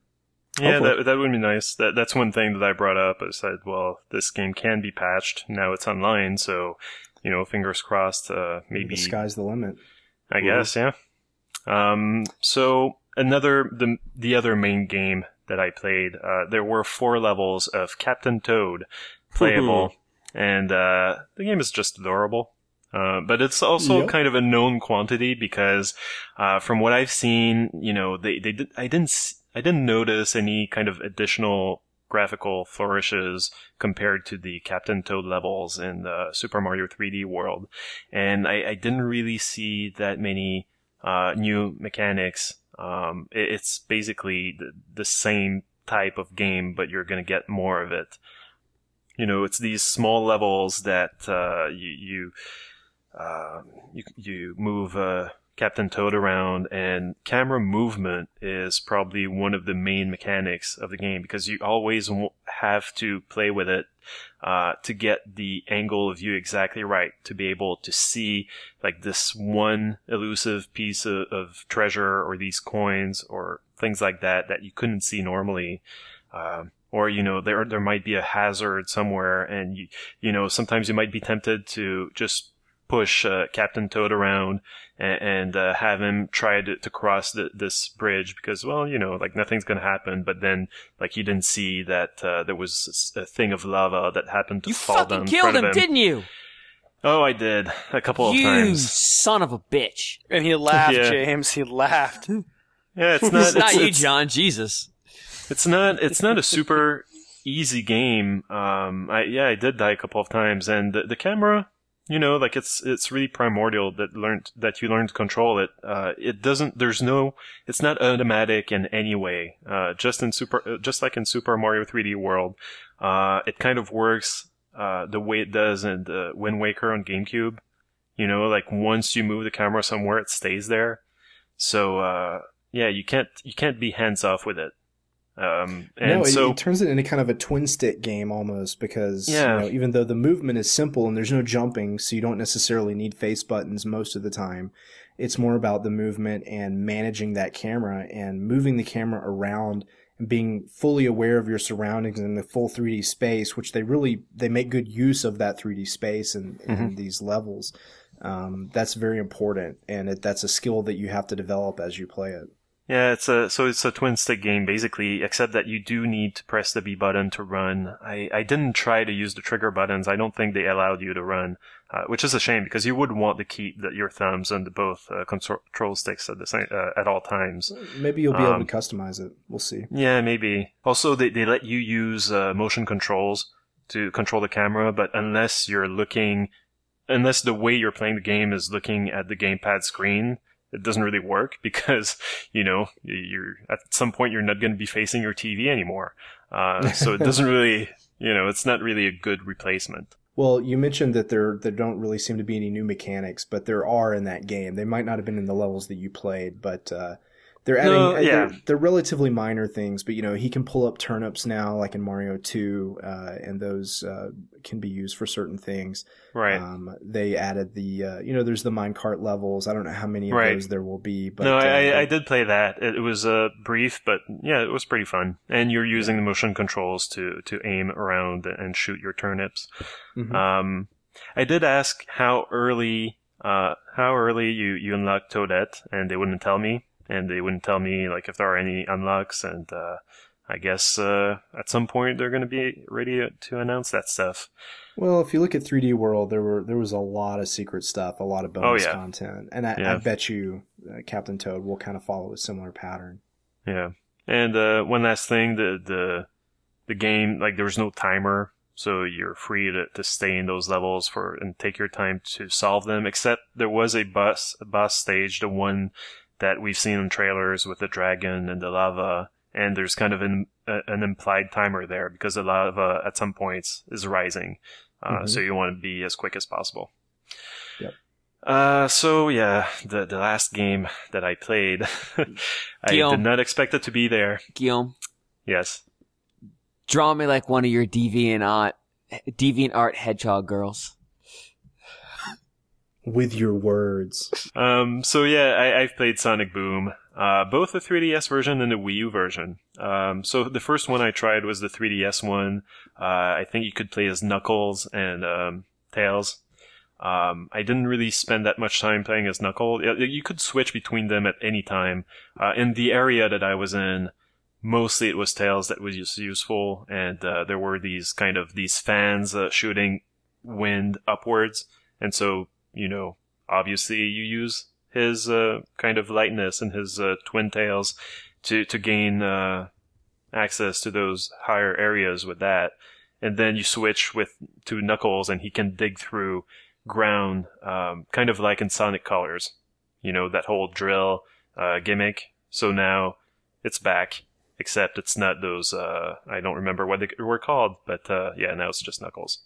So not a whole lot of originality. Like, it felt like I've seen this before, and also it felt like I've seen this done better before. The frame rate, even when I had the 3D turned off, was very unimpressive. And it was one of those levels where it was kind of a maze, and there was one loop-de-loop that I went through, like one part where I could actually go at a high speed, and it did not feel like Sonic to me. I know that Sonic is not just about the speed and going through a level, going to the right as fast as you can. It's not always about that, but it's usually the parts that are the most fun. And in this case, like, it just felt like a weird non-Sonic third-party 2D platformer that was kind of generic. So I did not enjoy it. And Sonic's had a pretty spotty past on 3DS, Yeah. Just on 3DS, though. Everything else, fine. Well, I only say that because on the GBA and the original DS, those Sonic games a lot of times were considerably better than the console games being made at the time. Yeah, I think they were. Strongest on the 3DS, statement. Well, they haven't really been able to maintain that level of quality with the 3DS games. It seems like. I think a couple of them are kind of okay. I think Sonic Colors got some decent reviews, but in general, they don't really seem to be as good as the previous handheld games from previous years. Mm-hmm. So yeah, I did not linger with that demo, and I went to the Wii U version. So wait, you said no, thank you, and then actually, I'm gonna eat from this trough of the same shit. Well, yeah, same, but kind of different shit. How do I follow that up? Well, yeah, so okay, the Wii U version, a little bit different because it's not completely 2D. Actually, I don't think I've seen like a 2D part. It's like a 3D adventure. But again, what is up with the frame rate? I don't get it. Like, you would think that would be one thing that the team would try to get right. Like, it's a Sonic game. There's probably going to be some high speed action scenes. Not guaranteed. Fingers it's just crossed. fucking called Sonic. Mm-hmm. Yeah. So fingers crossed there's going to be some speedy scenes in there. But no, like the very noticeably low frame rate and kind of crappy animation. The final version of the game. True. Be fair, so True. I don't know. Some optimization. I don't know how old this version was, but yeah, maybe it's the E3 demo. I hope not. Well, I hope so, actually, because that would mean... Was there like kind of a bunch of lava and mining equipment? It was kind of green goop. Sonic loves the environment, you see. It doesn't sound like the demo that I saw. Right, so it was like an industrial level. Everything was metallic and green goop, and I was chased at some point by some robot that was like, kitty, kitty, kitty. I don't know. Whatever. It's like a nightmare. Geek, stop. Did you just like huff paint and then imagine this whole event? Yeah, it sounds really like it could be some sort of acid trip or nightmare. It sounds like what I would make up if I was making a fake article about a Sonic game. I picked up the controller after someone else was like, I'm done with this. So, I don't have the whole... That is the authentic Sonic Boom E3 experience. No, I don't need to play anymore. I don't have the whole context. Nobody finished that demo at E3. It was an industrial area. You could play as Sonic or as Amy. And you can really tell, Nintendo has this philosophy of kind of, or at least they claim to, or they used to have this philosophy of designing the games first and then making the characters around that gameplay, or maybe inserting a past character and an existing character in that gameplay. But here you really have the other philosophy of, we've got a bunch of characters, let's make a game with them, and let's try to justify their presence.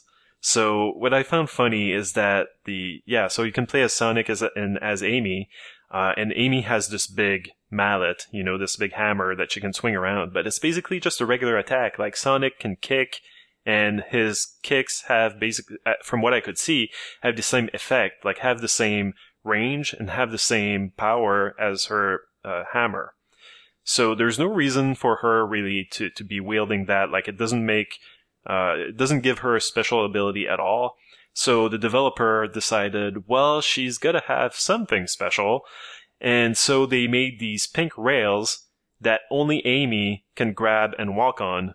Because they're pink. I guess Sonic that is only allergic to pink. It's the pink DK64 bananas.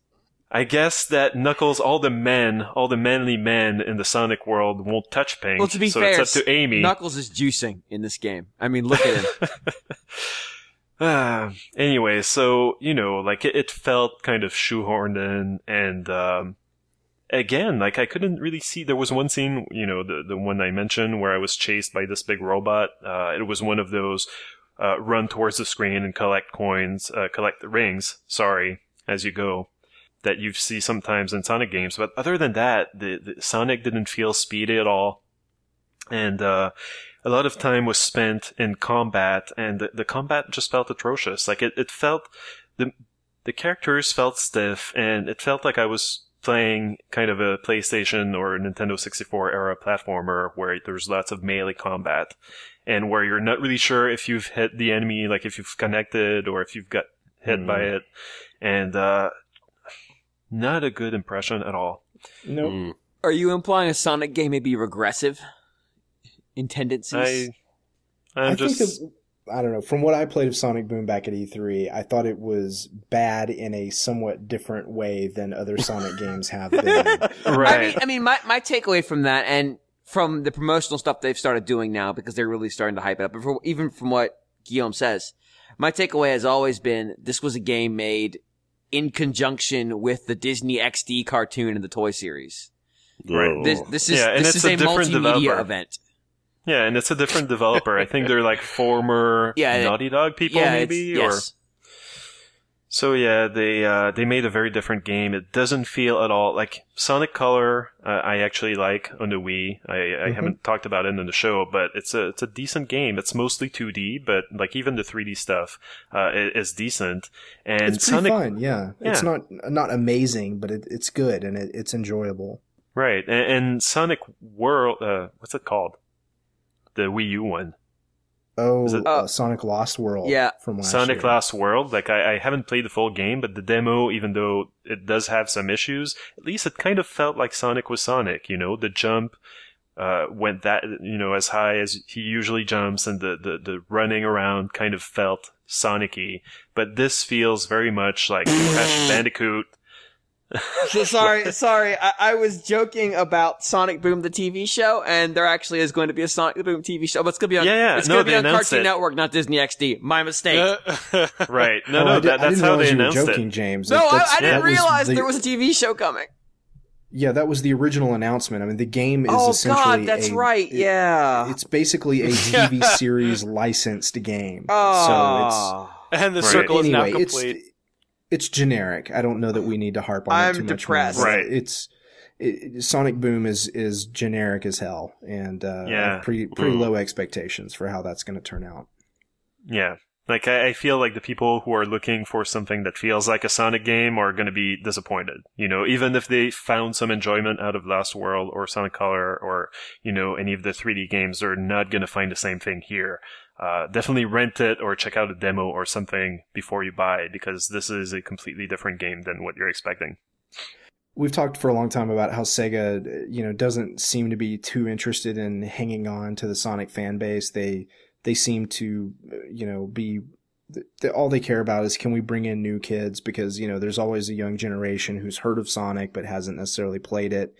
And Sonic Boom feels like the ultimate example of that to me, because they're resetting the franchise so hard, but they're not really doing anything very interesting with it. That, you know, it's different.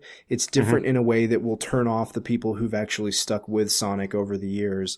And I think Sega, and whatever, you know, media production companies they've partnered up with for all these other, you know, the TV show and the comic book and the toys or whatever that they're doing with it. I think they just feel like they feel confident that they can market this to a fresh, young set of fans and not really worry about all the people they're going to piss off. Yeah. That's how it came across to me when I played it, for sure. It doesn't sound like they've changed much, but, you know, we don't know how old that demo that you played is. It could still be part of the E3 demo. I didn't play all the E3 demo. I played it for 10 minutes and I'd had enough, but there was more to it for sure. Yeah, but even if it gets technically up to snuff and it gets polished a little bit with the collision detection, the combat, it's still going to be kind of a weird game that's still generic. Yeah, the technical issues are just icing on top of the problem cake. I mean, exactly. To me though, the takeaway, my guess is this probably is a pretty close to final build of the game, because the game's coming out like next month? Pretty soon. Yeah. Because the show premieres, thank you Wikipedia, in like a week. So my guess is the game probably launches about the same time. So that might be the game. Well, it's got a good title. So anyway, Guillaume, anything else you want to say about this event before we move on? Well, disclosure I hear is important these days. So yeah, I did get free cookies and crap from this event. So just want to get that out there. Well, it's about ethics and cookie journalism, Guillaume. It's good to know.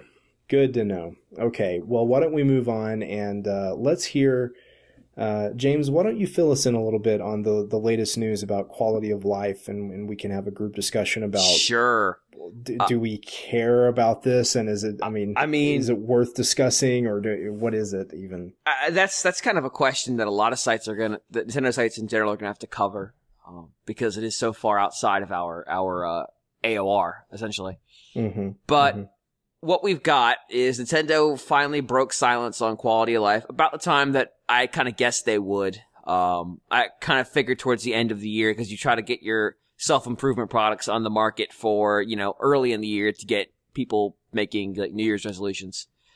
Sure. I don't know if they're actually going to get them out there early, but I mean, this is kind of when we kind of thought they were going to talk, and they said they were going to talk about something this year. So it seemed like they were still real early. So end of year is what we're going to talk about. So what they've announced, and it's still real amorphous. It came as part of one of their investor briefings, and they didn't have to talk a lot about it this time, like it did in previous times. They spent a ton of time on it because they were trying to deflect, because the Wii U's done kind of well for them, so they didn't talk a ton about it.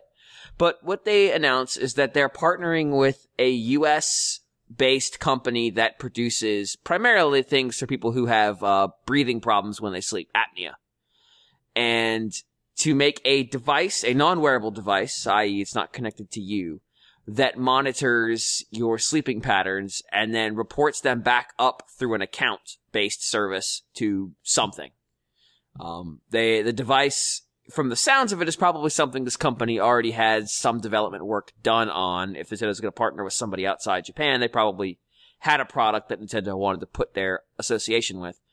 So it sounds like, of the various options that were out there for what quality of life could be, the one Nintendo's going with is a family of devices, or perhaps even not even a family of devices, just devices that can call a common API that Nintendo has exposed for this sort of collective management of your health and wellness and mental acuity statistics that they are putting together. Essentially, they're going to make an ecosystem that products live in.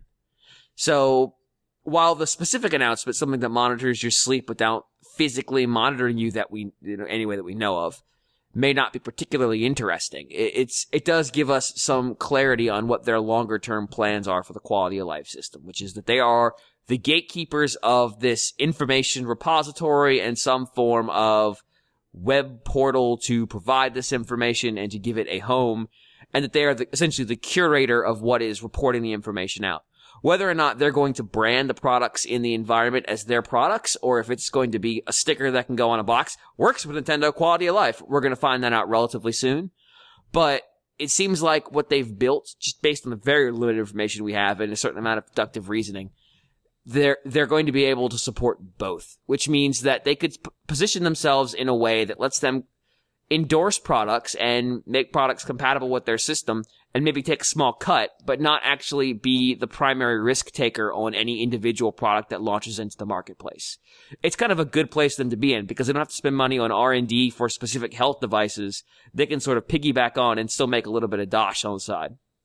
So you can sort of read this as more of a shrewd business setup. They're going to a place where, yeah, there are lots of things in the market. You know, there are tablets and phones that track your health statistics now, although the market, since they announced quality of life, has just fucking falling out of the tablet market. So it's very, very good for them they didn't go there. And at the same time, there's a lot of competing products coming in the market in the fitness and health. But they're all, you know, they're all a device where the device is everything. This device does everything. It's, you know, this one device has a specific purpose and everything lives on the device. You know, you can dock it to your computer and look at stuff and that. But this is more of a broad approach to you can make any device you want as long as it talks back to this master account system. It could do anything. They have essentially infinite flexibility to make devices to try to fill needs. So even if a specific device fails, it's utterly irrelevant because it's just one device in a whole swarm of devices. It's sort of a weird inversion of what they do in their hardware business, where they're the gatekeeper of the software and you make hardware to play into it, versus their hardware business where the gatekeeper of the hardware and you make software for it. But essentially, it's still the same kind of philosophy. They're sort of the masters of the domain, and you can make anything you want as long as it follows the rules. And they just take a little money off the top. Now, some of this is conjecture on your part, right, James? I mean, this is kind of how you see the strategy going forward based on you're extrapolating from this first and from other things they've said in the past. Well, true. I mean, so they have this API. What are they going to do with it? A bunch of stuff pumps in information. And that's when they get... And why would you go to Nintendo for that? Right. Well, right now, there's not somebody doing that. There's not there's lots of things where you can enter your own information. But what they always have been talking about when they talk about quality of life is their ability to present information, or to present an experience in an engaging way. So they are almost certainly providing some form of front end that is, you know, super consumer centric. It probably gamifies in some extent, but probably not heavily. And, you know, I'm going to bet it's similar to like in We Fit You. I don't know how many of you guys have tried this for yourself, but you know, you have the Fit Meter, of course, which is one of their earlier maybe proto device attempts to get into this field. And the Fit Meter, when you don't plug it in, but when you connect it over the infrared port to your gamepad and you send in the all the steps and the vertical movement that you've been doing, the way it tracks that stuff is it adds it up into, you know, the number of steps, the miles or the vertical feet that you've traveled. And then you can choose on a map.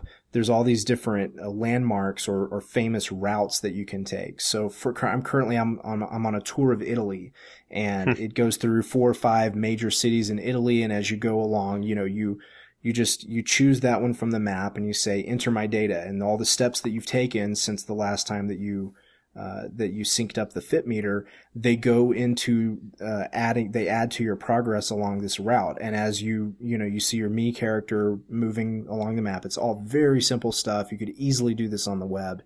And, but as you go along, it gives you little factoids about the place that you're traveling through. It shows you a little bit of artwork. Frankly, they could probably do a lot more with the presentation of it in terms of showing you photos, maybe videos, providing more relevant information than the distance you traveled this week is equal to 634 times the length of an Indian elephant. Right. Okay, great. But I mean, they could means nothing. And before even the Fit Meter, there's the 3DS play coins. And so they could also go that route and kind of incentivize people to gain these coins or this these points, and then I don't know, you unlock bonuses, a different skin, or I don't know, cute little toys, or but I don't know. They need to make you want to go to whatever the portal for this account system is, whatever form that takes. So I think that's probably that's certainly their responsibility in this arrangement. And I think it's interesting that the first company that they've contracted with is a company that makes CPAP devices. I mean, that's a company that is in a very, very, very specialized field, and they are going out. I mean, it's still a sleep device, but they found somebody who makes super specialized devices and said, "Hey, make something different." So or that company had something already out there and somehow managed to reach Nintendo. Like, how did Nintendo get in touch with this super specific company in America? Like, that's, to me, it either says that they've been putting out really, really quiet feelers that we haven't caught wind of, which would be impressive considering how broad that reach must have been to have reached these people. And they said, actually, we have something we want to show you. Or they're going to companies and doing a lot of research who they want to go to with ideas in hand and saying, hey, can you make me something for this? Well, the point being, the part that Nintendo really brings to this, we haven't seen yet, and we still don't know that much about. So I think you're on the right track, James, in terms of, the side that they're going to be responsible for, and, you let your imagination run wild in terms of how they'll do this. And like I said, you can maybe look to the stuff they've done in the past, but I'm sure they're going to be innovating as well. But we actually have someone on the panel today who's worked in mobile software a lot, things that track people's day-to-day activities. And Carl, I wonder if you could maybe give your insight a little bit into how lucrative do you think this stuff is? Does Nintendo seem like a company that would be good at running this kind of service? I mean, what do you think they might bring to the marketplace for this kind of product? So it's interesting that they're getting into this specific sort of, this specific tracking marketplace. And I've used a handful of devices and apps that monitor, sleep tracking, and obviously Apple's making a big step into this now with their new health app, and obviously you're someone who's improved your quality of life quite a bit in recent months. Sure, yeah. Since I started getting into exercising and fitness in general, I mean, I wear a Fitbit, which tracks my steps and, actually does do sleep tracking as well. It has an accelerometer and a gyroscope that sort of monitors your movement while sleeping, and then tells you, it sort of supposes your quality of sleep based on that. It all plugs into a very, very elegant, sort of desktop UI that sort of shows all your stats and actually does very, very intuitive tracking of those steps, but also giving you actual advice on what you should be doing different. And I think that's where Nintendo needs to differentiate themselves, because there's 1,000,001 different things on the market now that track various vitals or, sort of health stats. But they're actually in a really good place in that if anyone's going to successfully gamify fitness, Nintendo is the right person. And secondly, also in that they have to be able to build, they're going to have, if James is on the right track, and they're going to have this whole suite of sort of third-party devices that plug into sort of this centralized system that Nintendo's going to be controlling, they need to, intuitively link these devices together, but they also need to, create a way to incentivize the use of these devices. And so I think that's what's most important.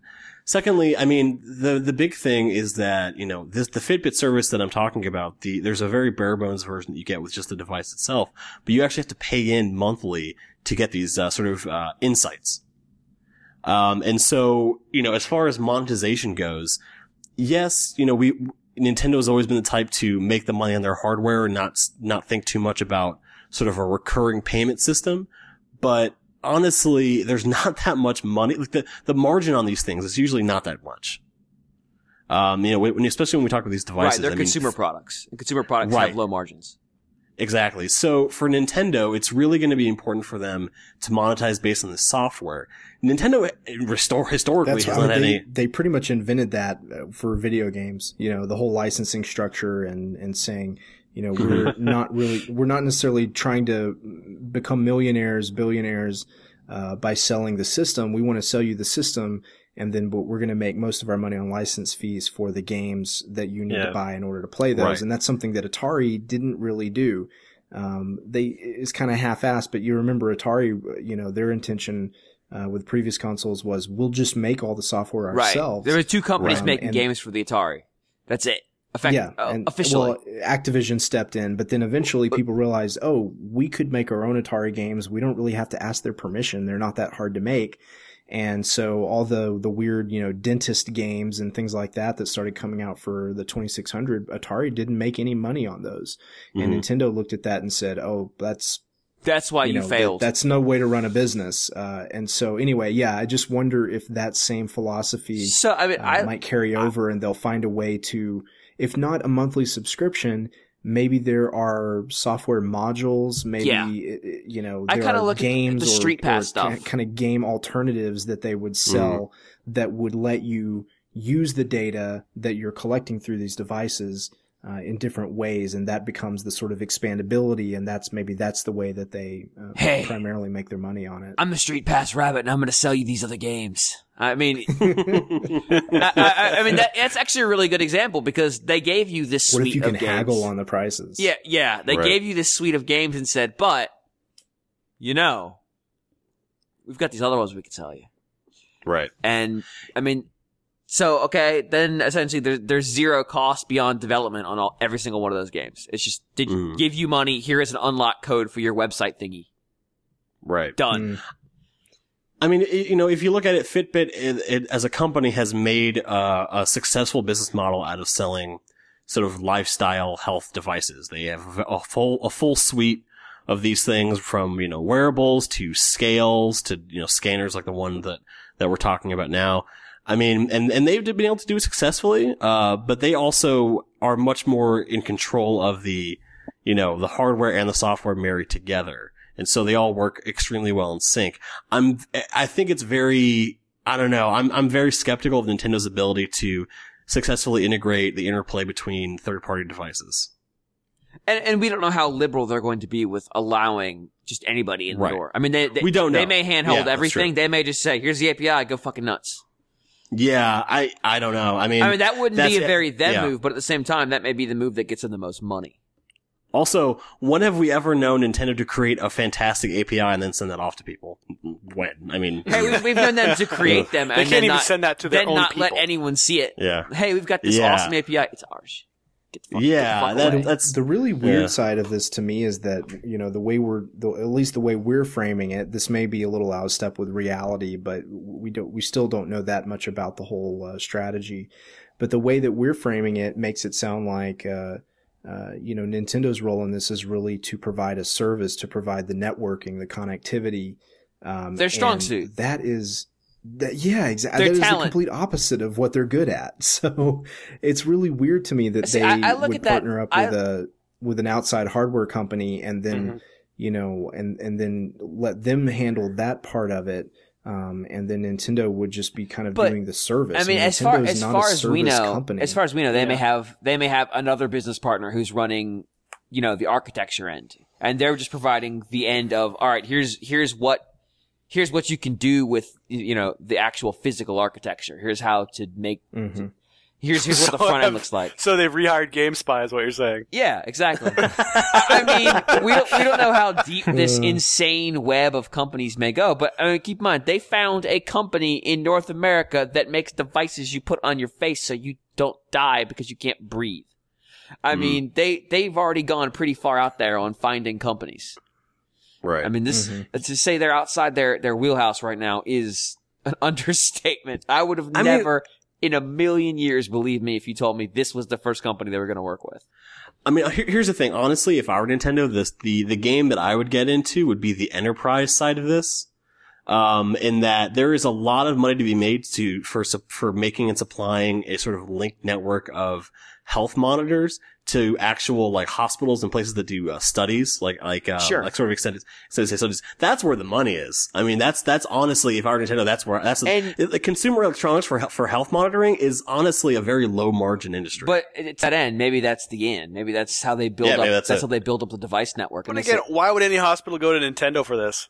Well, but keep in mind, you can go to companies for different things. I mean, not every company.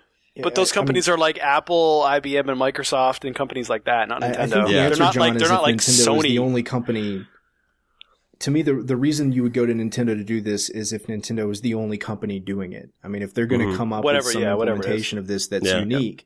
I mean, I'm not suggesting they're going to become a Zaibatsu, but I mean, it's not, they are spinning this off as a second business unit. Not spinning it off. That's a business term. That's not what I mean. They are setting this up as a second business unit. So it's, they're right. But presumably it will still have the Nintendo name attached to it. I would assume it will, yeah. It means something to virtually everyone on the planet. Right. So, well, to me, the interesting part for us, and this is not something we're going to be talking about, week to week going forward.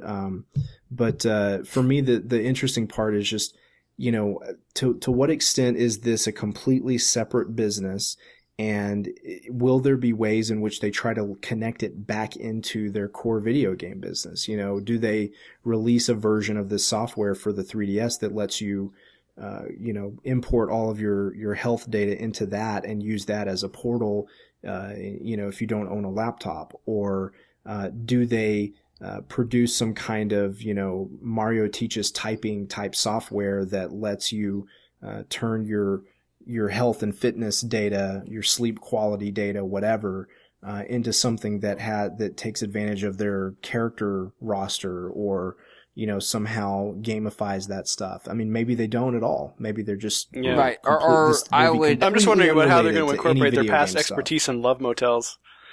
John, that's a different kind of quality of sleep. Look, I think honestly, you're seeing a lot of really large consumer electronics companies looking to get into the sort of lifestyle industry. Right. I think the tricky part is figuring out what approach you want to use, and it seems like they've got an approach that they're happy with. Right.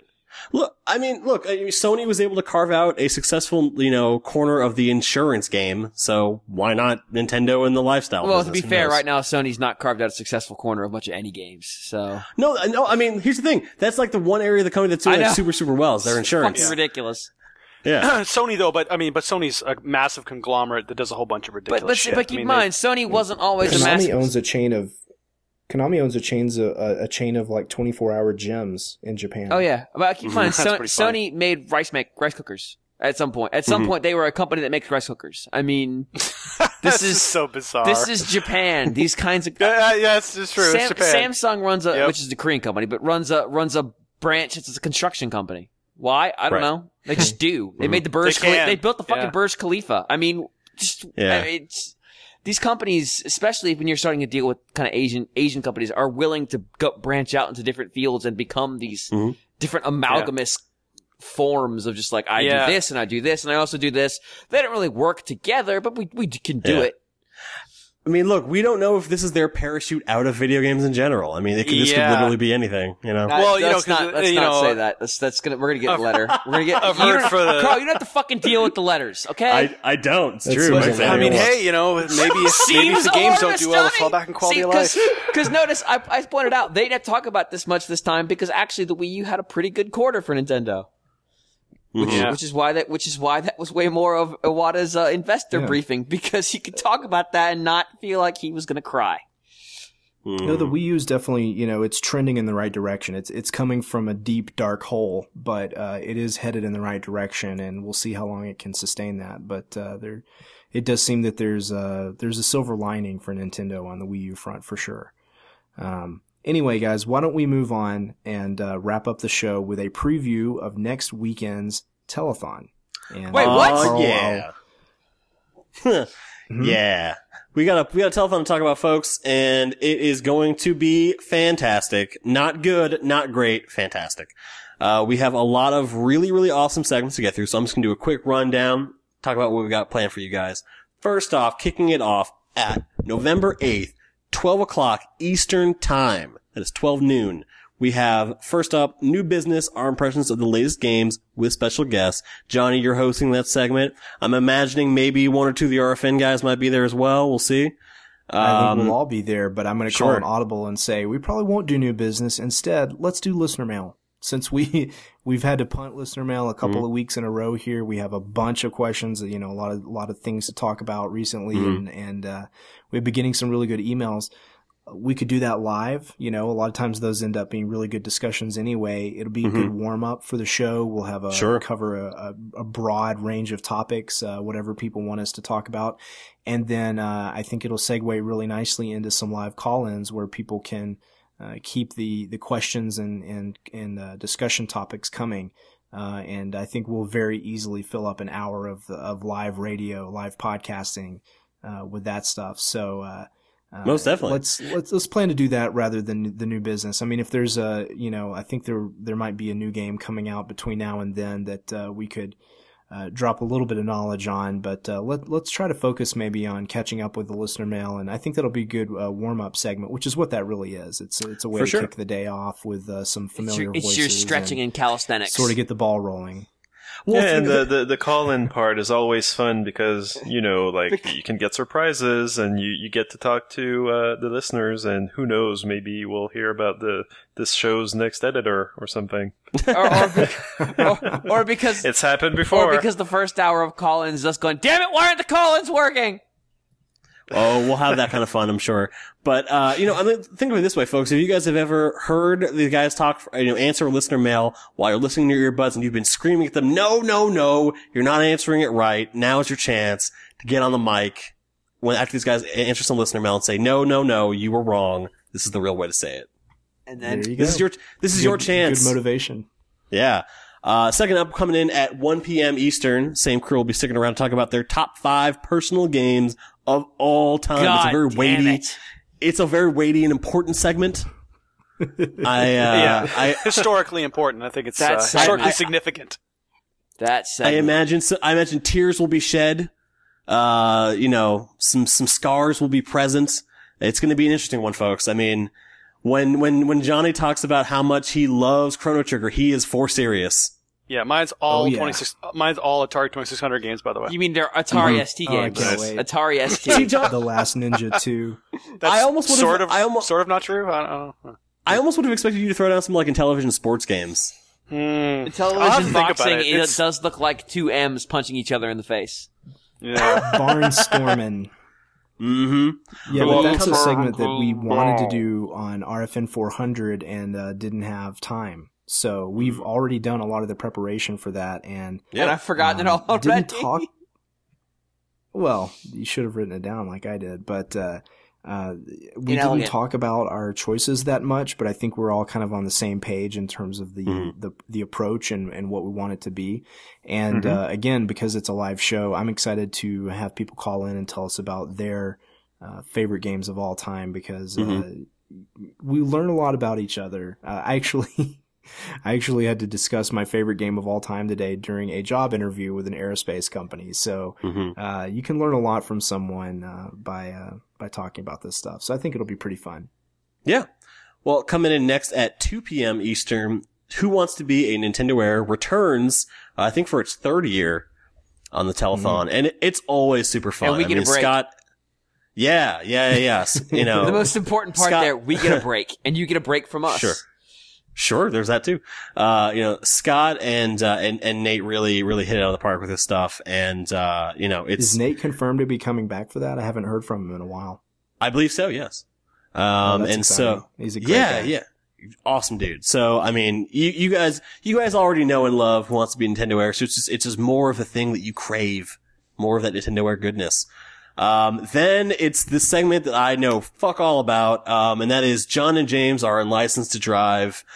They should be unlicensed to podcast, but for some reason I've given them a segment. So this segment could be a real. Indeed, I'm Corey Haim. James is Corey Feldman, by the way. So are you Corey? Are you Wait, what? I'm definitely Corey Haim. I mean, Wait a minute. on. Wait. Have you seen me? I mean, So John, have you actually done any research yet? Have you done any research yet, John? no, I haven't done any Son of a bitch, John. Oh, don't worry, man. I'm good. Well, speaking of old favorites, 4 p.m. brings us Radio Trivia Live. TYP knocks out of the park every year. He has, I think, every single year since we've been doing this telethon. So for the 5th year in a row, you'll be hearing some great video game music, guessing about what awesome game it is. We'll be handing out some fabulous prizes. I forgot to say that about, connectivity as well. We will be handing out some really, really rad prizes. So, you're definitely going to want to tune in for those. I think he has some really exciting special guest hosts. Yeah. Lined up for that. But you know, in the live version, the really fun part is that the people listening actually get to participate and you know, answer the game and the bonus questions and win prizes. So it's a good bit different than the normal podcast edition. It goes back to the roots of that show. Yeah, for sure. Then next up at 5 p.m. Eastern, 10 years later, how the DS ushered in the touch generation.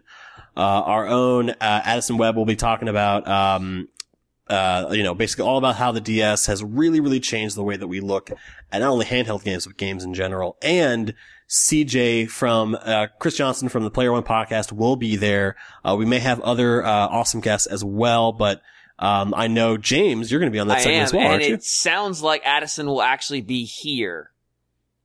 Yeah, in the room. Yes, physically in this room, doing that segment with me. Mm-hmm. Which is awesome. Sparks will fly. Which is weird. I'm sure. It's like, wait, what? That's right, because we found out you guys went to the same high school or something. And like he's that. going to be in town for something else that weekend. So it's like, well, I guess, yeah, sure.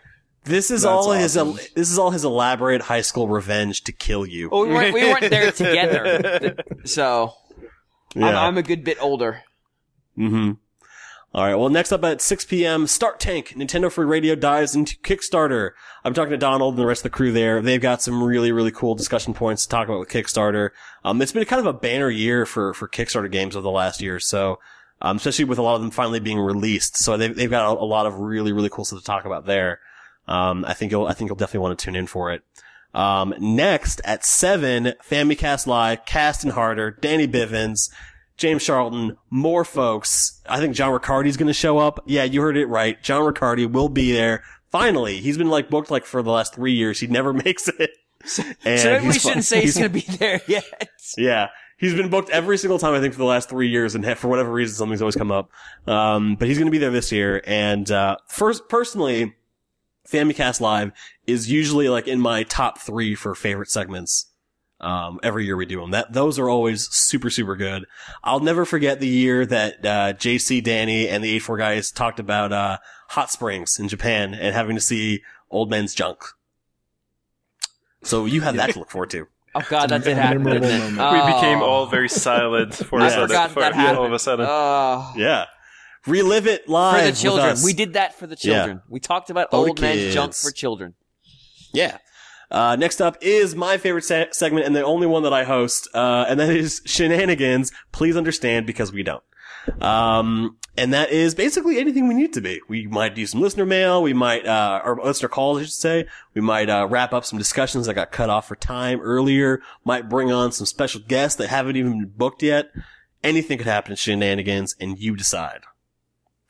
All right. And I do have some stretch goals to talk about as well. Usually we've been a little bit more cagey about stretch goals and what we might do for more money, but really this year we're doing it all for more money. So give us your money. Yeah. First off, we are going to actually have, last year. Us. Well, you're giving it, giving it to us as a proxy for the charity. Exactly. Actually, not even that. We don't need, actually, Jim, I'm actually going to glad no money exchanged hands here, folks. That is not a true statement, John Lindemann. Yeah. Money does exchange hands, just not our hands. Right. I'm glad you mentioned that, though, James. So one of the things that's actually really great about the way that we handle this is through Child's Play, we use a special donation widget, which you can find on the site article. And because of that, we actually never touch a cent of this. Every single penny that's donated to us goes straight to Child's Play and helping children in need. So understand that this is not something where we take a cut off the top to keep things going. This is all done for the love of the charity. So it really is a great cause. But having said that nice and weighty and important thing, let me get to the part where I talk about stupid movies. At 9 p.m. Eastern, if we raise $5,000, which is $1,000 more than our goal of $4,000, we will bring back Box Office Poison Live, the podcast all about movies and movie things. Johnny, of course, well acquainted with it, being a regular on the show over at crosstalk.com. And Johnny, I think I'm ready to announce what movie we're going to be talking about. You know, it was hard. Boy. It was hard to think about doing this again, because last year we did, Mario Brothers the movie, and that's what how do you follow that up? I mean, what acid. the fuck? You follow it up with acid. You just There drop it is. acid and experience life. All right, I mean, open the door, get on the floor, everybody do the dinosaur. You know what I'm talking about? Mm-hmm. So, yeah. So, but this year we are tackling the 1999 Stone Cold classic Wing Commander, Oh dear God. Oh my God. starring Freddie Prinze Oh, Jr., my Matt God. Lillard, and the voice of Mark Hamill. Oddly enough. Oh, wow. Wow. Yeah, Yeah. and by the way, Wing Commander did come out on Super Nintendo at one point, so it is Yeah. technically a Nintendo-related franchise. Mm-hmm. But we have even more stretch goals, guys. We have even more. Even more stretch goals, Carl?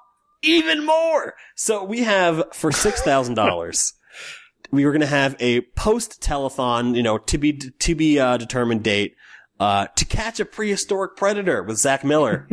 Dear Lord. I mean, dear Lord. What have we done? That's Can a stretch brilliant. goal be to not What- do this one? For the children, by the way. For the children. We're gonna Yes. have a segment called To Catch a Prehistoric Predator. Children, Yes. yeah, children love God dinosaurs. help me. Yeah. So, Not the yeah. rest of you Problem. fucks, just me.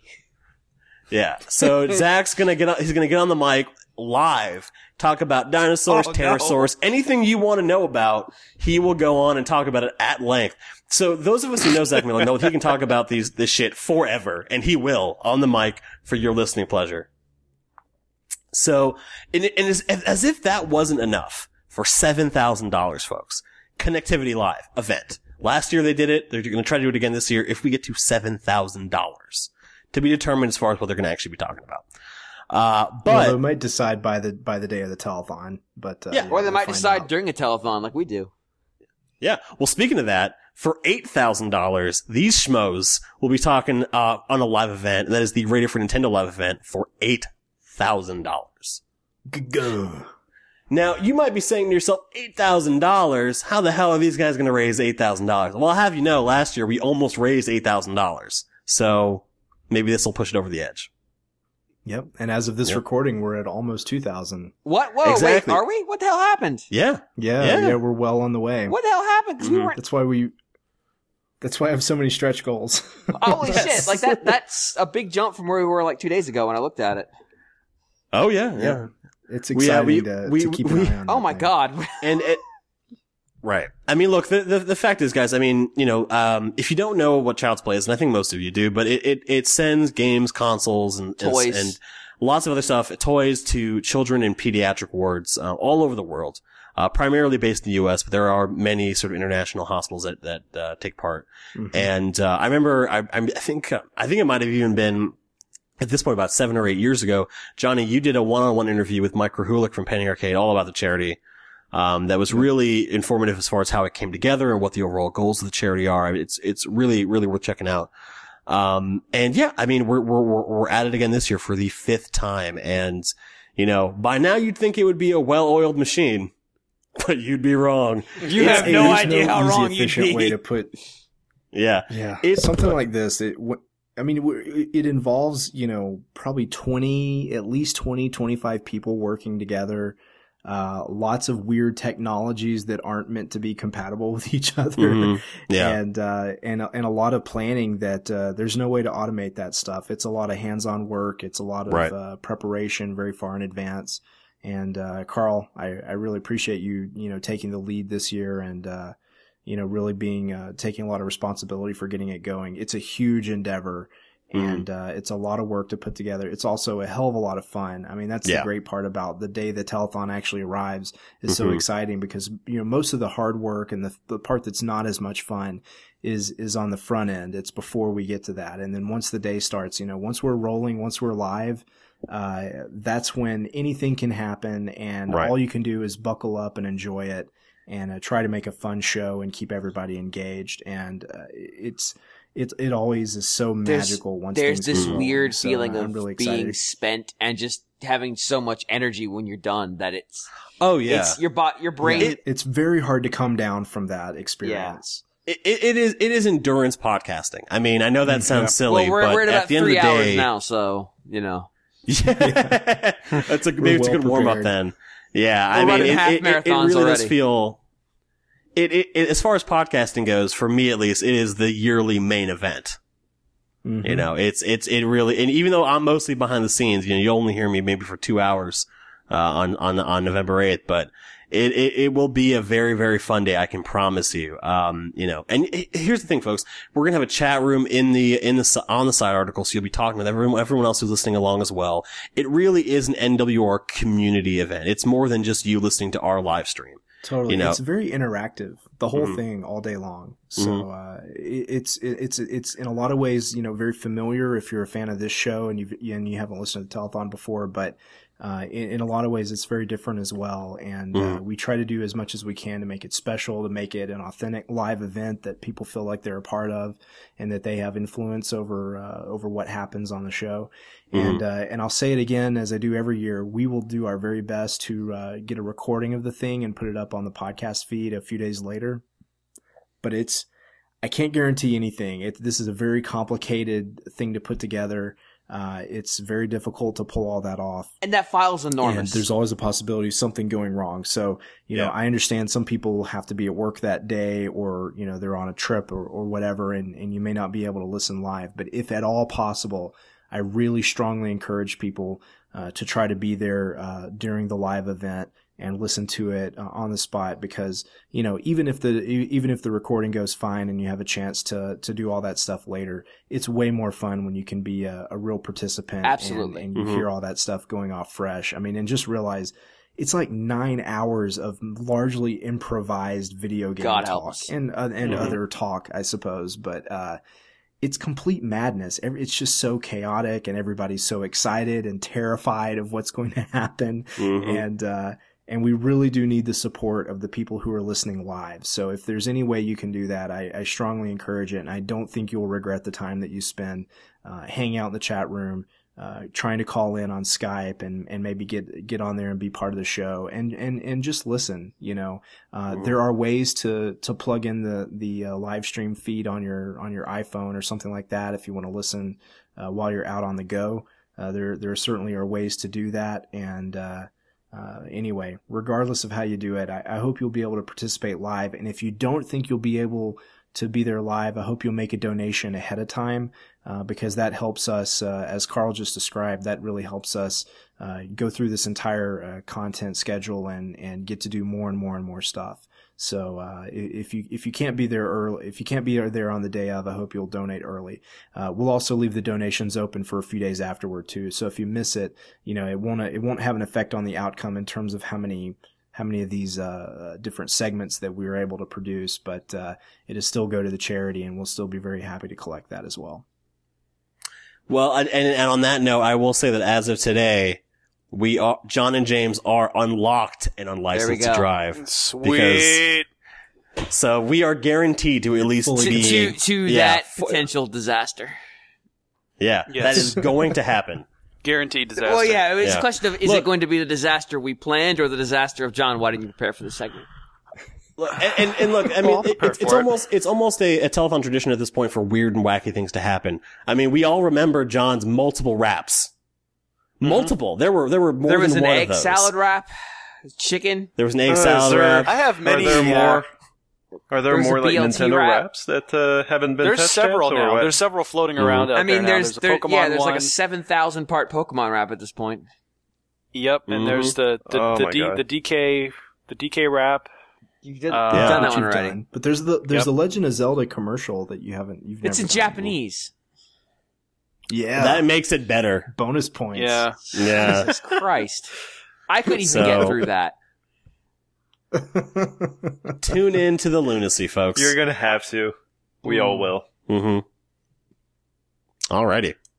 Great. Well, thank you for the preview, Carl. I'm really looking forward to it. And of course, the telethon will be in lieu of a normal episode of RFN next week. It'll probably be instead of a normal connectivity and a normal everything else. But it's all hands on deck. It's every podcast all smashed together, and I can't wait for it. So I hope everyone's excited.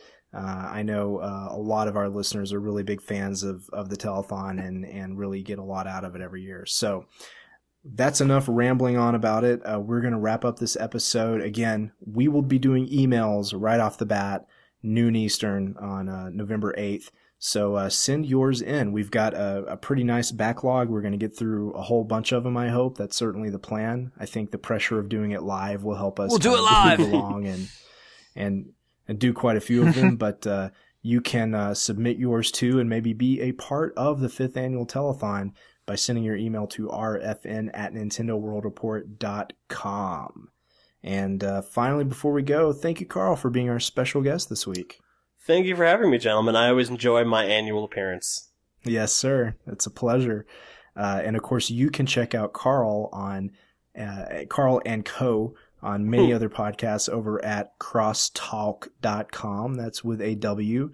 And as Carl mentioned, you'll hear both he and I every 2 weeks on Box Office Poison, along with a bunch of other ex-RFN guys, where we talk about movies. And I think if you enjoy this show, you will enjoy that show. I think you should check that out. Most definitely.